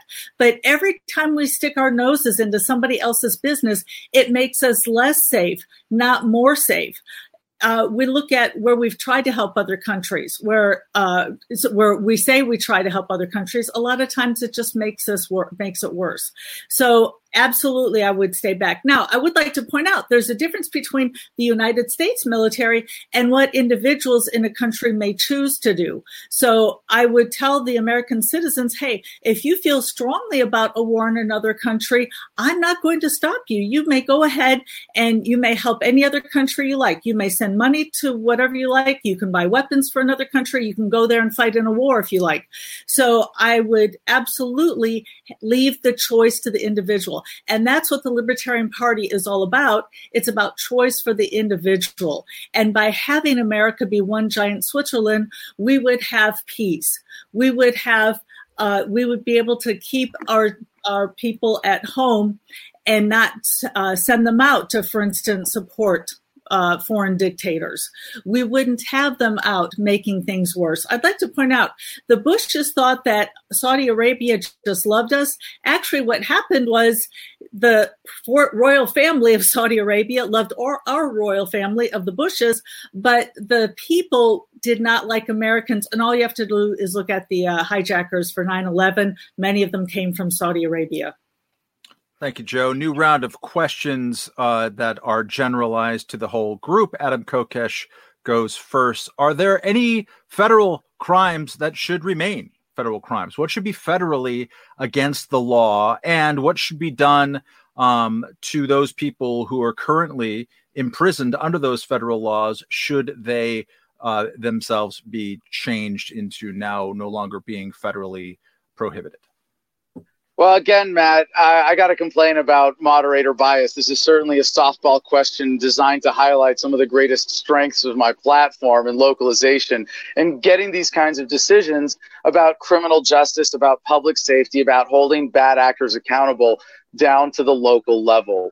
Right now, we are still, I'd like to say we're maybe perhaps at the end of the beginning of the end of the war on drugs, so to speak, in the United States, where we're seeing that the changing of the paradigm referenda is allowing state governments to legalize cannabis in a lot of ways, in a lot of places, and with different regulatory frameworks that are customized to the needs of those communities. Even psilocybin now, great treatment for PTSD. And by the way, I'll take this opportunity to talk about veteran suicides, because if you don't have a serious plan to deal with this issue, you should not be taken seriously as a candidate. We need to end the drug war, give veterans the freedom to medicate how they see fit, get the VA privatized, put it in the hands of veterans. You give it to us, give us that freedom. I guarantee you won't have 22 veterans committing suicide a day when you have the pharmaceuticals, the special interests, and the politicians out of the way setting medical policy for America's veteran community. This applies to justice issues all the way in localization down to the pettiest of individual crimes, where we know you have to make your victims whole. You have to have restorative justice in order to have real justice. Empowering communities to have a bigger role in this and making dispute resolution mechanisms more accessible, especially to the most impoverished Americans. That's the most important reform in criminal justice in America. Thank you, Adam. Jacob Hornberger, what should be federally against the law? Virtually nothing. I mean, when we talk about a free society, and that's what I want to bring to the American people if I were to be accorded the honor of this nomination, is we want people to talk about what does it mean to be free? What is the role of government in a free society? And at the federal level, here's where I stand with Adam. Decentralize all the criminal justice. Send it down to the state and local level. I think the Constitution calls for piracy. There's no reason why a state government can't prosecute a pirate. But you've got so many federal crimes, including illegal entry with immigration controls, the drug war, economic regulations. Just get rid of them all. Repeal the Interstate Commerce Clause, which gives the excuse for the federal government to exercise all kinds of ridiculous crimes. So when you start looking at a free society, and this is the vision I want to bring to the American people, the federal government is essentially doing nothing. It's got a basic military force to protect the United States from an attack, which is a non-existent possibility. No nation state has the remotest capability, military, financial, or otherwise, to cross the oceans and successfully invade the United States. You have criminal justice at the local level, the state level, and then you got a federal court system for resolving disputes, civil suits where the federal courts have jurisdiction. No more welfare state, no more national security state, just a limited government republic with a basic military force. This was our founding system. This is what Americans once called freedom. And so what I want Americans to do is to reflect on, why did we get off this road? What have been the consequences of getting off this road? And what do we need to get back on the road to liberty, free markets, and genuine limited government? Thank you. Jo Jorgensen, what should be federally against the law? Well, I think treasonous behavior should be. If you commit treason against the federal government, of course, that would be. But of course, our criminal justice system is normally done at a state and local level, which is where it belongs. So my priority when elected would be first day in office to pardon the nonviolent so-called criminals in federal prison. So this would include drug use, sex workers, simple gun ownership, anything between two consenting adults. So a lot of laws that we have now, we need to get rid of. And if we look at that, if we look at what would happen if we got these people out of prison, we would see families strengthened. We would see people being, fathers being able to go to their families. And no, that's not being sexist. We just see a lot more men who are incarcerated, and unfortunately Black men. So that actually ends up being racist. So we would see more Black men return to their families. They would be home to support their families, be a role model for their kids and raise their kids. And by getting rid of these people, getting rid of these so-called crimes that aren't crimes at all, we would make room in our jails for the real criminals, for murderers, rapists, and other violent criminals. It would also cut our law enforcement down, the cost down, because a lot of times when we look at these crimes, we look at it just from a criminal standpoint, as opposed to looking at what's the cost of jailing people for crimes that shouldn't be crimes at all. So if we would go to just having local people in charge of the police, which is where it should be, our country would be a lot better, and let the courts and jails focus on the real bad guys. Jim Gray, you used to be a judge. Should there be federal laws that send people to jail?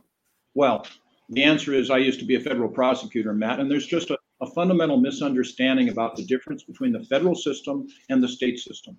Look, they don't get into the street crime, into the sex trade in the federal system. You get prosecuting bank fraud. You get prosecuting people like Bernie Madoff, who is systematic all around the country defrauding people. That is a legitimate offense. I ended up leading a unit prosecuting frauds against the FHA and VA, prosecuted a lot of bank vice presidents. This is legitimate stuff. Look, bank robbery, yes. Kidnapping, yes. Treason, yes. That sort of stuff. Threats against the president. So we're just hearing unrealistic comments. But I can tell you, the criminal justice system is designed for and really effective at protecting us from each other. But it is not designed for and ineffective completely at protecting us from ourselves. So if I were a governor, that'd be a lot different. Then I would start getting with regard to the sex trade and the drug offenses. You don't find people in the federal system there for drug use. It's just not there. So that's the deal. I would, however, acknowledge openly, no one can challenge my credentials with regard to fighting the drug war. Nobody. And also, I would put in audit again, basically looking at all of these people. Maybe they were good for the particular offense, but they were sentenced to 30 years, 20 years. It's just too long. Release those people, but do it on a case-by-case basis without scaring people to death. And yes, we do need the FBI. Yes, we do need the Secret Service to investigate counterfeit cases as well as threats against the president. So these are things that we just need a little more sophistication and understanding what the system's about. John Mons, where are you on the Judge Jim Gray, Adam Kokesh spectrum? Well, I think I'm, more along the lines with Adam and Jacob Hornberger, with the fact that, first of all, we have to look at 90% of the federal government shouldn't even be around anyway. It's unconstitutional. So that way we could kind of filter down, what types of things should be laws or shouldn't be, and how do we hold people accountable. First of all, we should have a standard that if there is no victim, there is no crime. I don't care on what level of government it is, whether it's federal, state, or local. So, we have to, talk about these things, because today, freedom has become actually a pretty radical ideal. It's crazy. The fact that we have so much government, that's what we have to talk about. That's what we have to look at reducing. And we have to stay focused, on the things where we can have impact. When we talk about bringing the troops home, those are things that we can win on. We talk about, Joe mentioned, pardons and commutations. That's issues that we can win on. There'll probably be a lot of, side issues that come up in any campaign, but we all know that we need to really focus on the issues that we can beat the other parties on, hold fast to those, pivot if we have to. We get some crazy question out there and we'll go back to the mainstays. And that's how we change hearts and minds with the typical American citizen. Thank you, John. A new round of questions, starting again with Adam Kokesh. What is the ideal way to fund the federal government? What, given the world we live in, is an achievable approach to change the way the federal government is funded? Well, let me ask you a sort of parallel question, Matt. What's your favorite kind of cancer? What's your favorite form of tax? Right? What's the best way of keeping an immoral institution going? There isn't one. We shouldn't.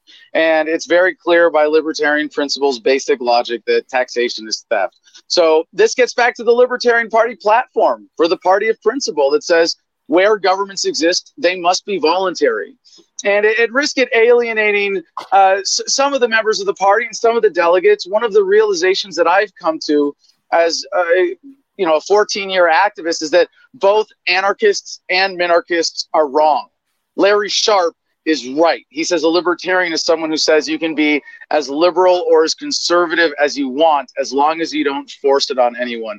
Localization is the embodiment of that in policy. So whether we have a national government at the scale that we have today, or a global government or a local government as the dominant paradigm, that's got to be up to the people. I'm very confident that they're going to choose decentralization. That's the natural course of human progress.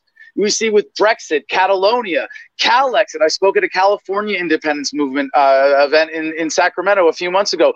Great experience. And even for conservatives and libertarians or fiscal conservatives in California, localizing that state government means that its liberalness might increase a little bit in flavor, but it's going to go way down in inefficiency and effectiveness, and you get more of what you want. And once California breaks off, who are they to say that Orange County can't now become their own conservative sovereign unit?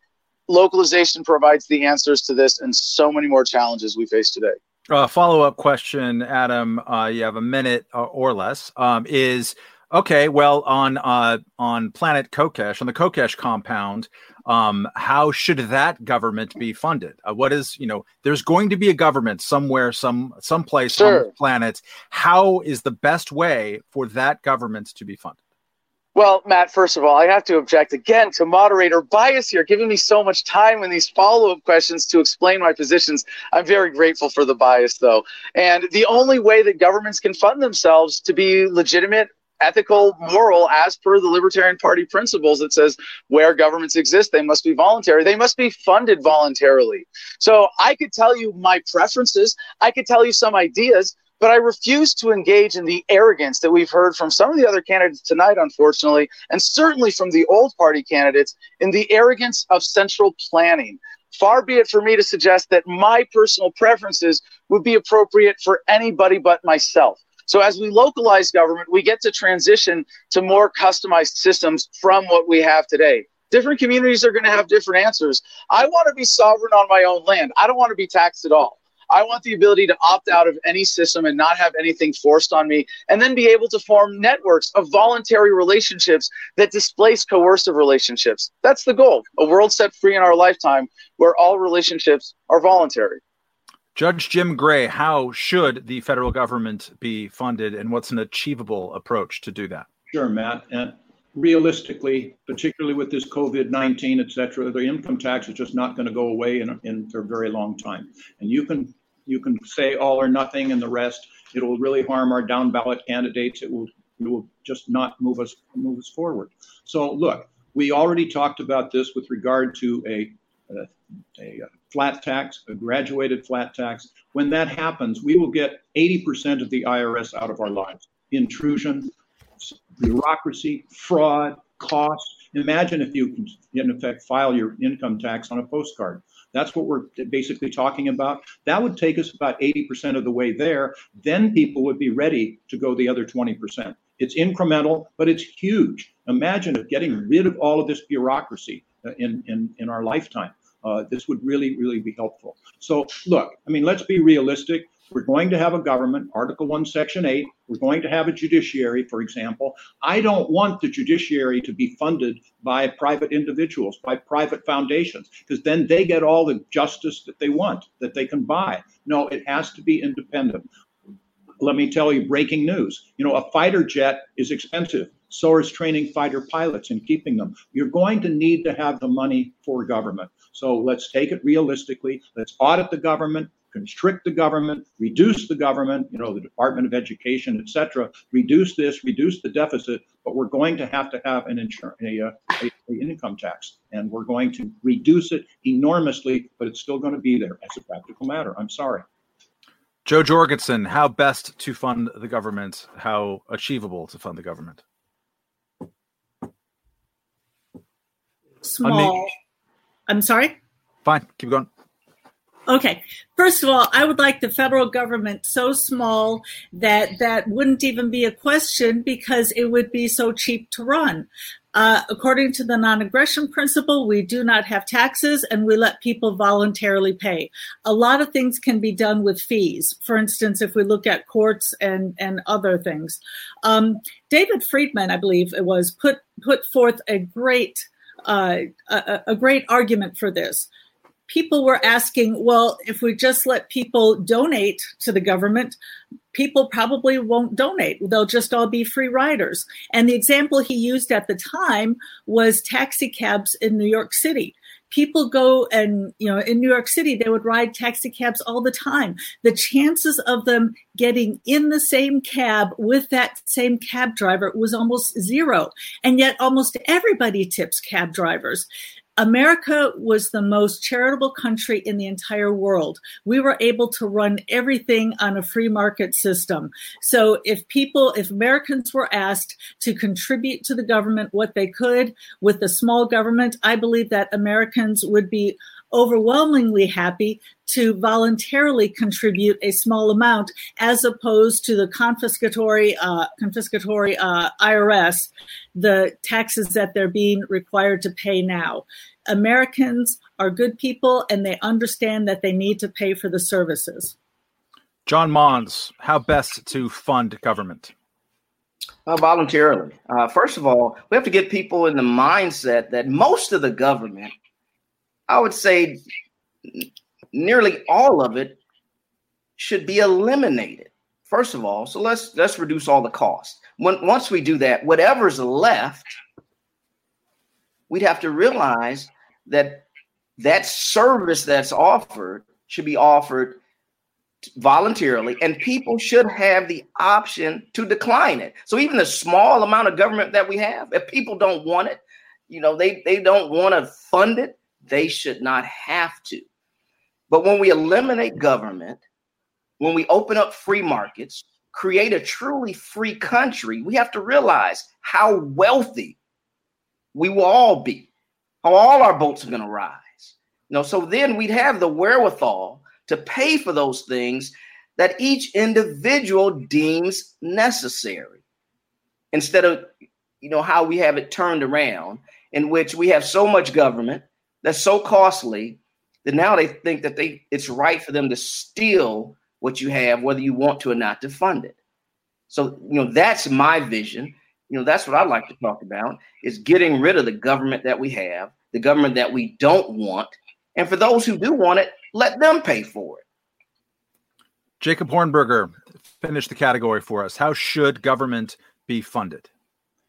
Our core principle of our party and our movement is the non-aggression principle, that we will not support the initiation of force. And taxation involves the initiation of force. If you don't pay your taxes and you resist all the way to where they're taking your home through a foreclosure, they will kill you. They call it resisting arrest, but they will kill you. The only proper way to fund limited government is voluntarily. And people believe in government. People believe in the police. They support churches with donations. They support museums, libraries. There's absolutely no reason why they would not support government voluntarily. Now, many of you know that I got into this party because of the 1990 platform that was just this pure libertarian manifesto. It just stunned me. This is what I read. Since we believe that all persons are entitled to keep the fruits of their labor, we oppose all government activity that consists of the forcible collection of money or goods from individuals in violation of their rights. We support the repeal of the 16th Amendment and support the eventual repeal of all taxation. So it's not enough to say, oh, well, we'll never have this. If we took that attitude, we never would have gotten the Constitution or the Bill of Rights or due process of law and so forth. Let me read you another provision here from the 90 platform. We call for the abolition of the Central Intelligence Agency and the Federal Bureau of Investigation, and we call for return to the American tradition of local law enforcement. The FBI is named after a serial blackmailer. They have engaged in unbelievable criminal activity themselves, accusing Martin Luther King of being a communist agent, spying on him. This is where Adam Kokesh and I are right on the same page. Dismantle the FBI and the CIA, decentralize down to the state and local level the law enforcement functions. Thank you, Jacob. Final question before we go into our closing statements.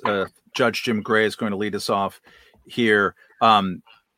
People who are expecting to receive Social Security checks have had part of their wages confiscated all these years for the payment of that. What to do about them? Social Security, Medicare, the two old age entitlements that we have are called by their own trustees as unsustainable, and yet they are promises. What to do about that in a gray universe?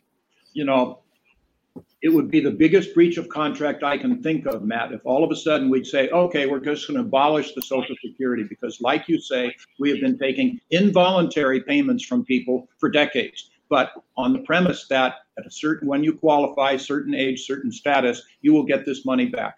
So we will privatize it immediately. The idea, again, when you're digging a hole for yourself, stop digging. We heard that earlier today, and that's right. In fact, let's try to have people opt out, buy back their contributions. Maybe for the last 10 years, people have entered, we'd privatize it. Try to encourage others from 10 to 20 years to privatize it. But then we have to buy them out.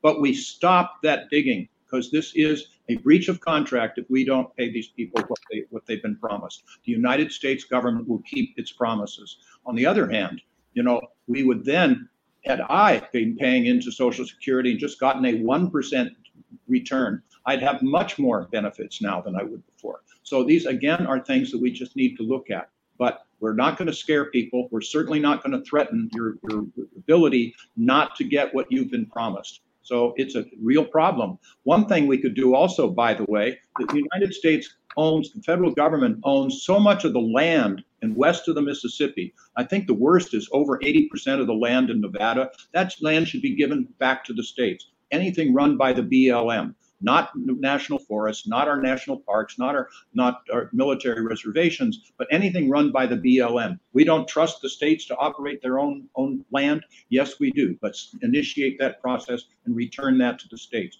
Return these things to the people. It's a big, complex problem. Remember Al Gore said, it's a lockbox with regard to the Social Security. There's no box, there's no lock, and it doesn't matter because there's no money inside. It's a Ponzi scheme. Let's acknowledge that forthrightly, tell them so, and then deal with it. Joe Jorgensen, what do we do about Social Security and Medicare? Well, first, I'd like to mention that, yes, Jim Gray took some of the words out of my mouth here.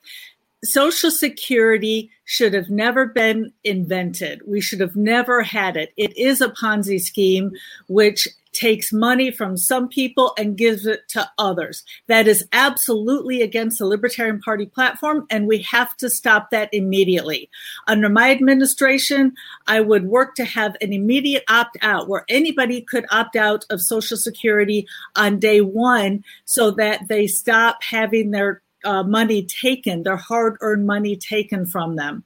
Now, what to do about the people who've been promised? We've got people in their 60s, 70s, who for 50 years at the point of a gun had their money taken from them.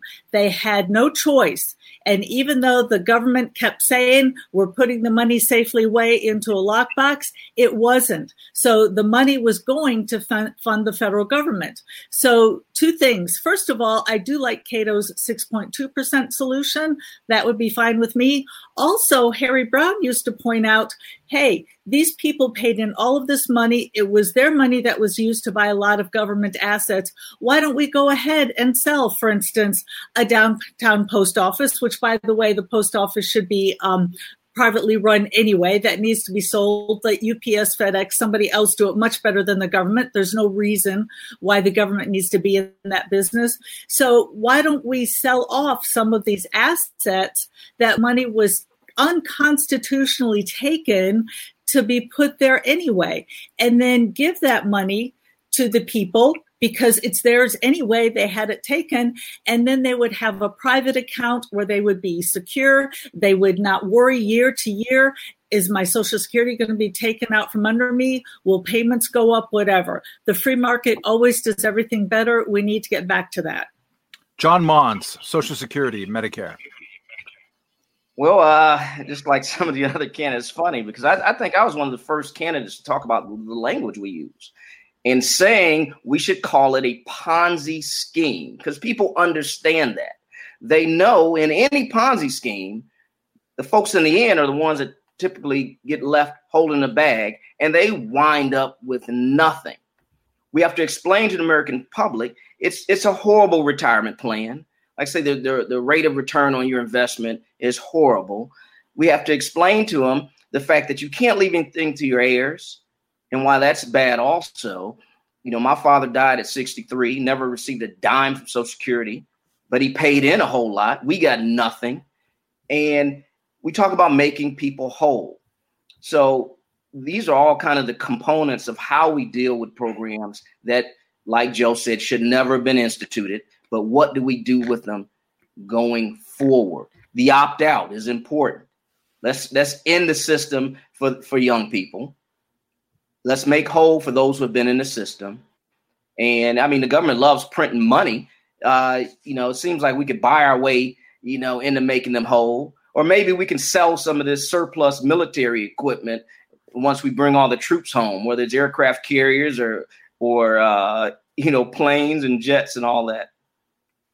Thank you, John. Jacob Hornberger, you've been talking about the welfare warfare state for decades. This is the welfare state. What do you do with it? Let me add 1 minute on to my answer. You Matt. bet. This goes to the very core of my campaign. Do you want to be free or not? This is what I'm saying. We got to take to the American people, which makes a direct assault on the welfare state and the warfare state.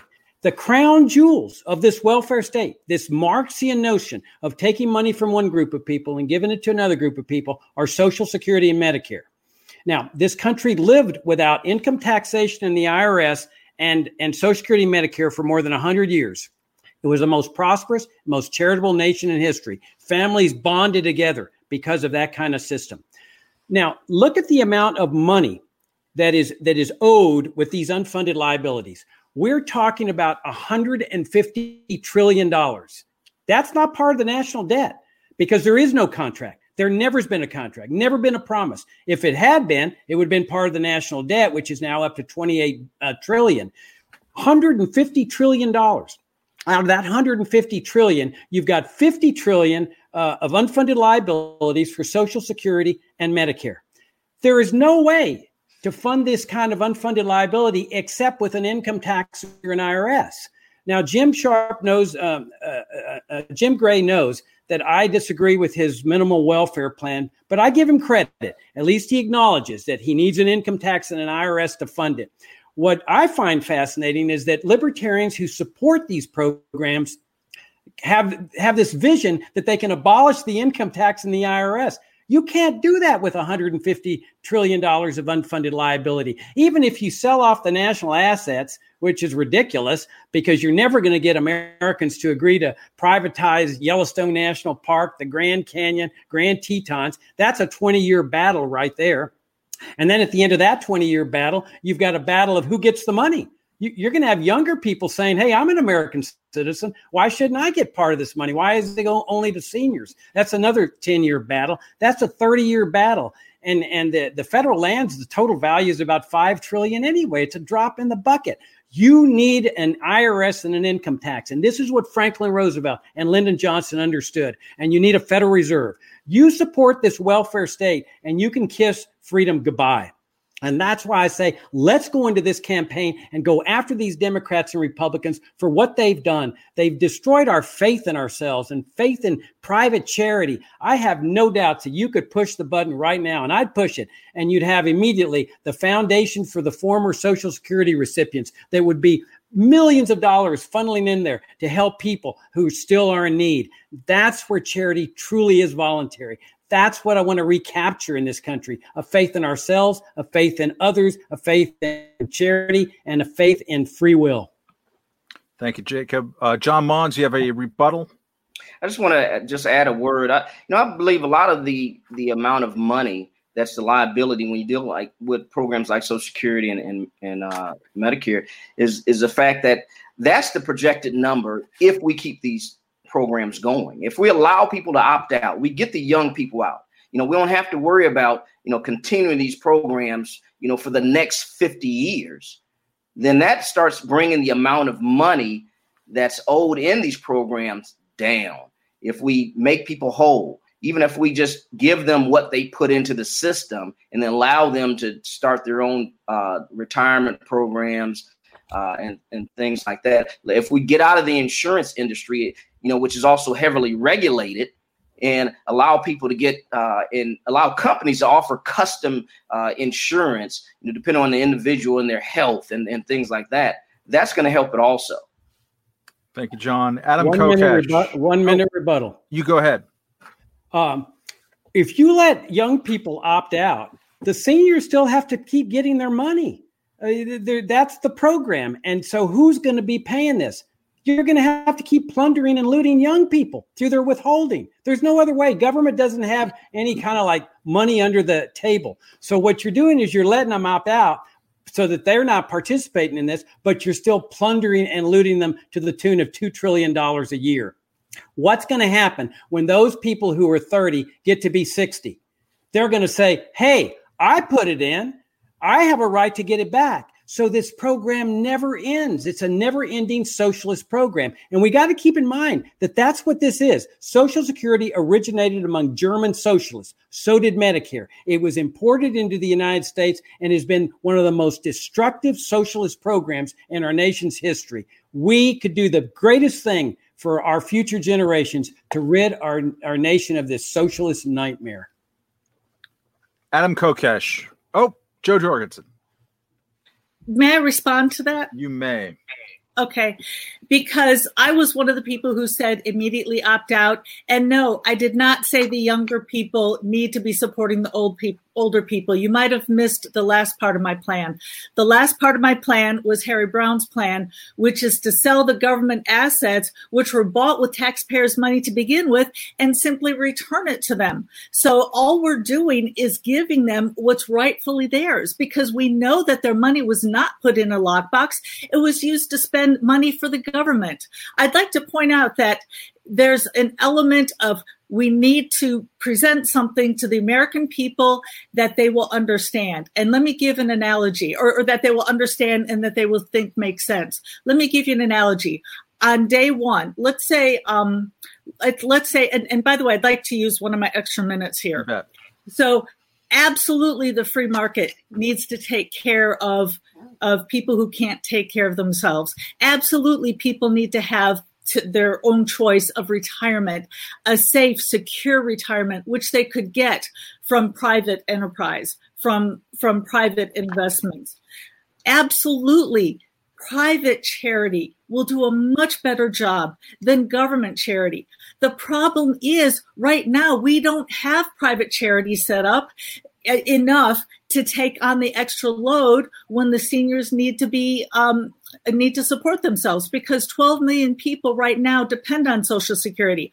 I liken it to water companies. A lot of water companies are pseudo-governmental agencies. What if we said, okay, the government needs to get out of the water industry, and day one, we're going to shut off everybody's water and we'll just let the free market take over. We can't get enough water companies to set up by day one. We need to have a transition time. Now, the transition time is not by taking money away from other people, but by selling assets which the people pay for with their own money.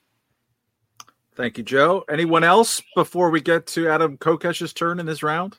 It's all you, Adam. Now, I'm glad I get to go last, especially after all that back and forth between these central planners arguing about which of their central plans is the best way to address this problem. And frankly, that's scary. Because when you hear the federal government saying, don't worry, trust us, we've got your retirement, we'll take care of your welfare, most people are just as scared of that as when they hear that we're going to abolish everything, when they hear, oh my gosh, I'm going to die. And the idea of trusting anybody with such a large centralized system like this is truly scary. And we should get away from this with localization. I don't trust any federal government with any leadership to do this fairly. And if you look at my, fundraising and social media numbers, it might be that I'm the only candidate on this virtual stage who the people aren't scared of. Although it would be fair to point out that it's possible to also bore people with a libertarian message. And providing for a transition that is exciting and meaningful and provides a real different direction for this country can be both reassuring and exciting. And that's why we've got such a great following for this campaign already. I'm going to take the rest of my time to give a couple shout outs.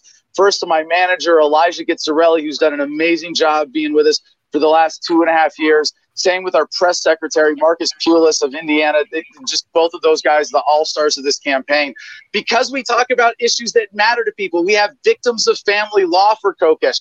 Has a lot to do with welfare incentives for child kidnapping, child custody. Anybody who's been through a bad divorce or like myself been a child of divorce can identify and be part of an uprising against family law in this country. We've got my wife, with Exotic Entertainers for Kokesh, Samantha Koch, Samantha Morgan Miller Carnabucci Kokesh, the love of my life.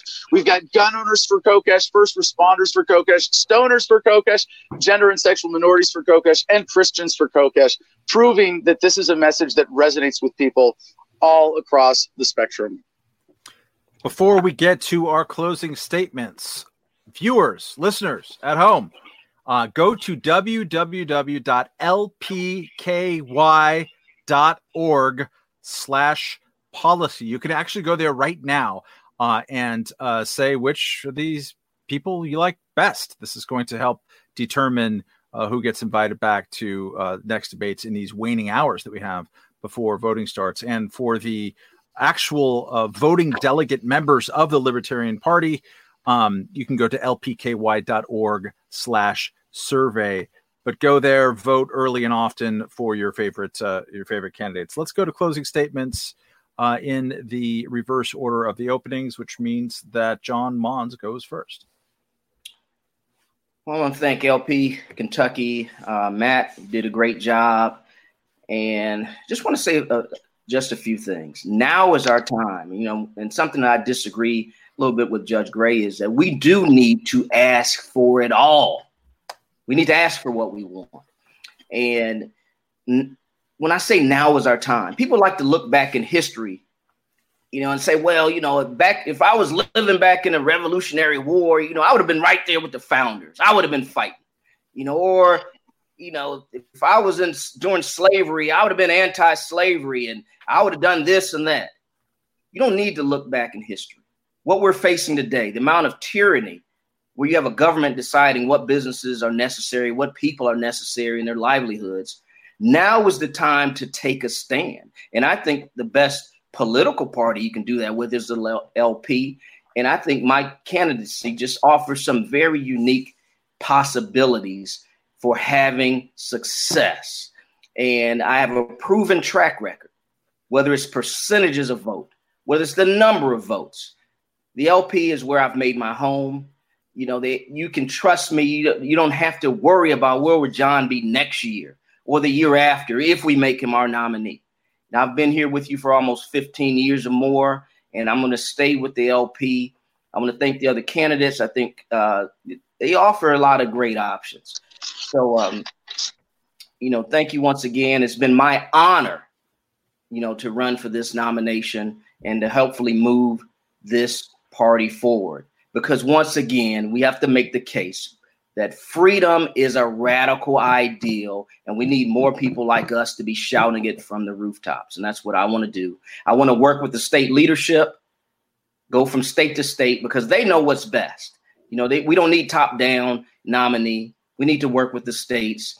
And I want to send a shout out to Brad Barron for Senate and all the other wonderful candidates across the country that I'll be there for you, whatever you need. Thank you very much. Thank you, John. Adam Kokesh. 2 rebuttals left, so that's 4 minutes on the clock for me. Yeah, I've got you down as having only 1 left. I think 2 of them were you asking me follow-up questions, but I think I can do this in 3 minutes if necessary. They weren't. So here we go. Go. All right. So the federal government of the United States of America has become extremely corrupt, extremely overgrown, extremely good at ripping us off, extremely good at Epstein didn't kill himself, and keeping it going would be extremely irresponsible. As I have proven over my career as an activist, I have the hustle that is going to take this party to the next level. With me as your nominee, win, lose, or draw in 2020, I'm going to be around making sure that we maximize our potential between now and 2024 in building this party, supporting local candidates, integrating with them with our events, and with our message of localization itself, making them more relevant. We got to start with a candidate who's got some name ID based on success in spreading the message. It's really kind of a fantasy to expect that someone who doesn't have any notable success spreading the message is suddenly going to hit their formula when they become the nominee, which kind of unfortunately means the choice comes down to myself and Vermin, if that's one of your criteria. But also, it's this platform that is the opportunity that is so much more important in terms of really embodying libertarian principles in policy. In 2016, if not voting counted as a vote for nobody, the Electoral College results would have been Donald Trump, 21, Clinton, 72, and nobody in an epic landslide of historic proportions, 445 electoral votes. Let's give the American people what they want and win. In 2014, secession already polled nationally, and this was before the polarization of Trump and the coronaphobia crisis, polled at over 25% nationally. We have the potential to come out the gate with up to 25% if we nominate someone on the localization platform. Now, this has been such an incredible experience bringing people together. I have had so much fun because politics is about making friends, talking about ideas that you care about. It's been an amazing experience. And we've brought people together from so many different walks of life for this campaign. Even Donald Trump said that he would support this platform if we could let him be president of a state with no Muslims or Mexicans. I say we let him have it. Localization is the way forward. We don't have to be united under one government to be united in American values. Clearly, America is too good for this government. This is our opportunity, Libertarian Party. Let's take advantage of it. Let's move forward with boldness and courage and a candidate who can represent our principles properly. For anybody who's not members of the Libertarian Party already, if you're watching this, please go to lp.org right now. Join the party of principle. They don't like me saying this, but you can also add a /free membership for the free membership option. Please join us today. This is the evolution you've been waiting for. Thank you, Adam Kokesh. Judge Jim Gray, closing statement. Matt, I believe I have 1 extra minute. Is that correct? You do. Okay, well, thank you. Well, look, Judge Jim Gray, Larry Sharpe campaign is going to be the unifying campaign in the Libertarian Party. We will welcome, Amash candidates and Amash delegates. We will be the centrists. We are realistic. We are practical, we are serious, and we are effective. So let me just quickly stop and show you something. It's called a libertarian pamphlet. It's called What is the Libertarian Party? And let me read on the back. It's put out by the Libertarian Party. Libertarians are practical. We know that we can't make the world perfect, but it can be better.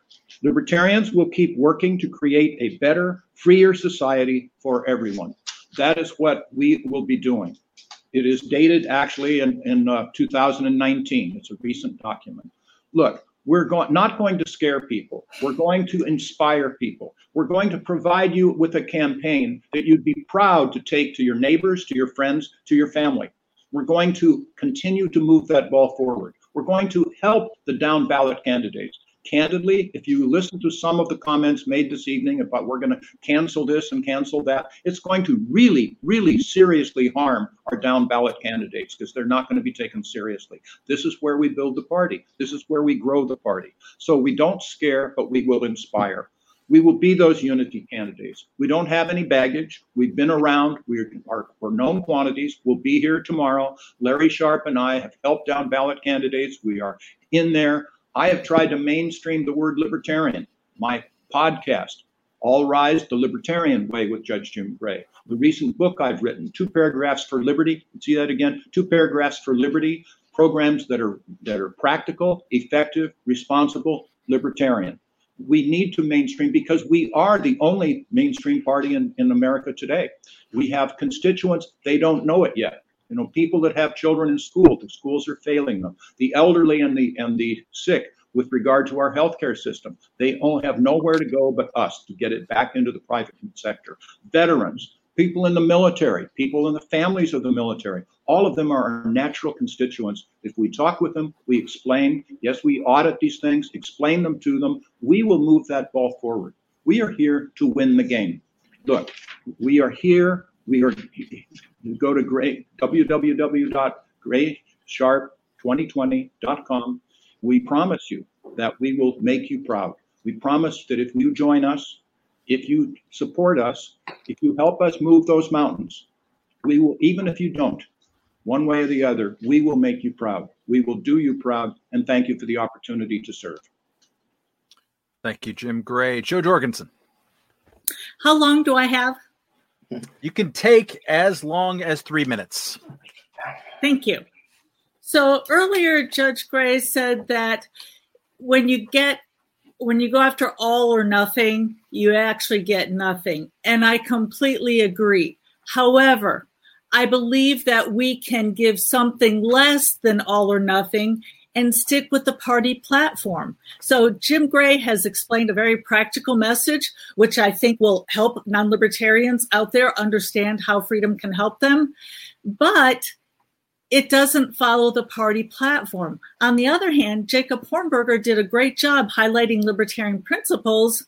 But again, Americans want to know, well, what's in it for me?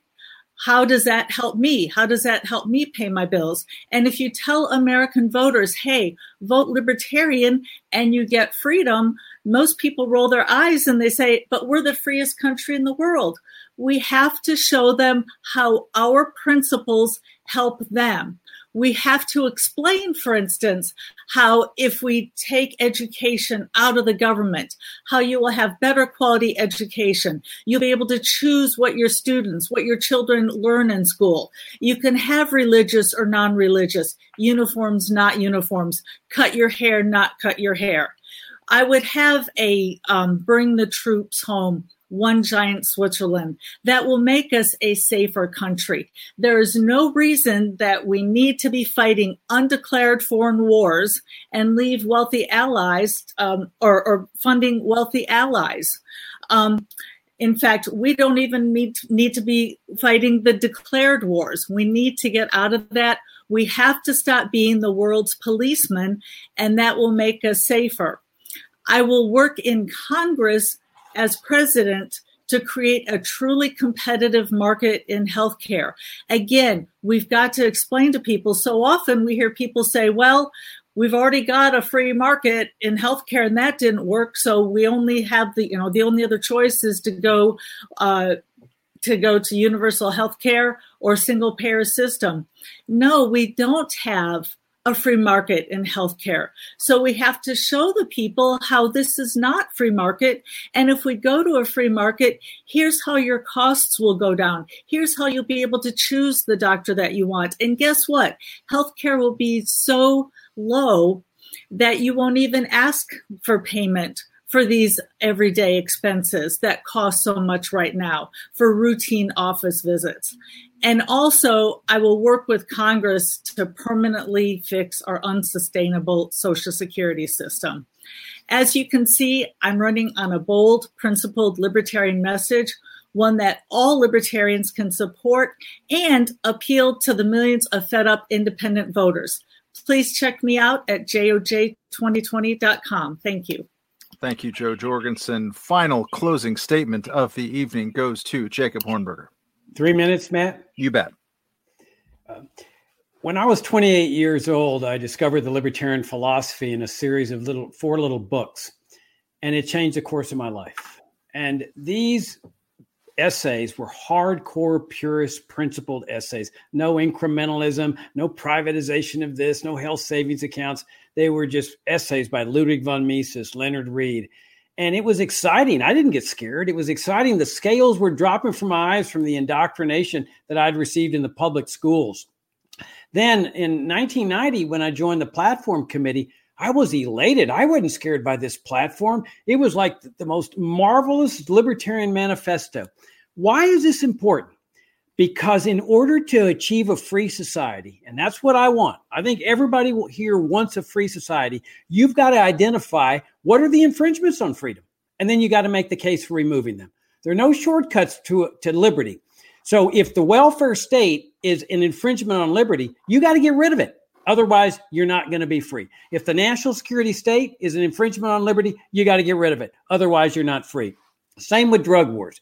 That's why immigration controls. That's why I'm saying let's do something different in this campaign. Let's go all in for a free society. Let's go in there against Trump and Biden and make the principal case that using 100% libertarian principles on why freedom works, that why you can trust people with freedom, why you don't need to take this $2 trillion out of their pockets every year. Cut out the middleman. You can trust people. We just have to encourage people to start trusting themselves, to believe in themselves, to have a higher self-esteem, to say, hey, I can handle this freedom.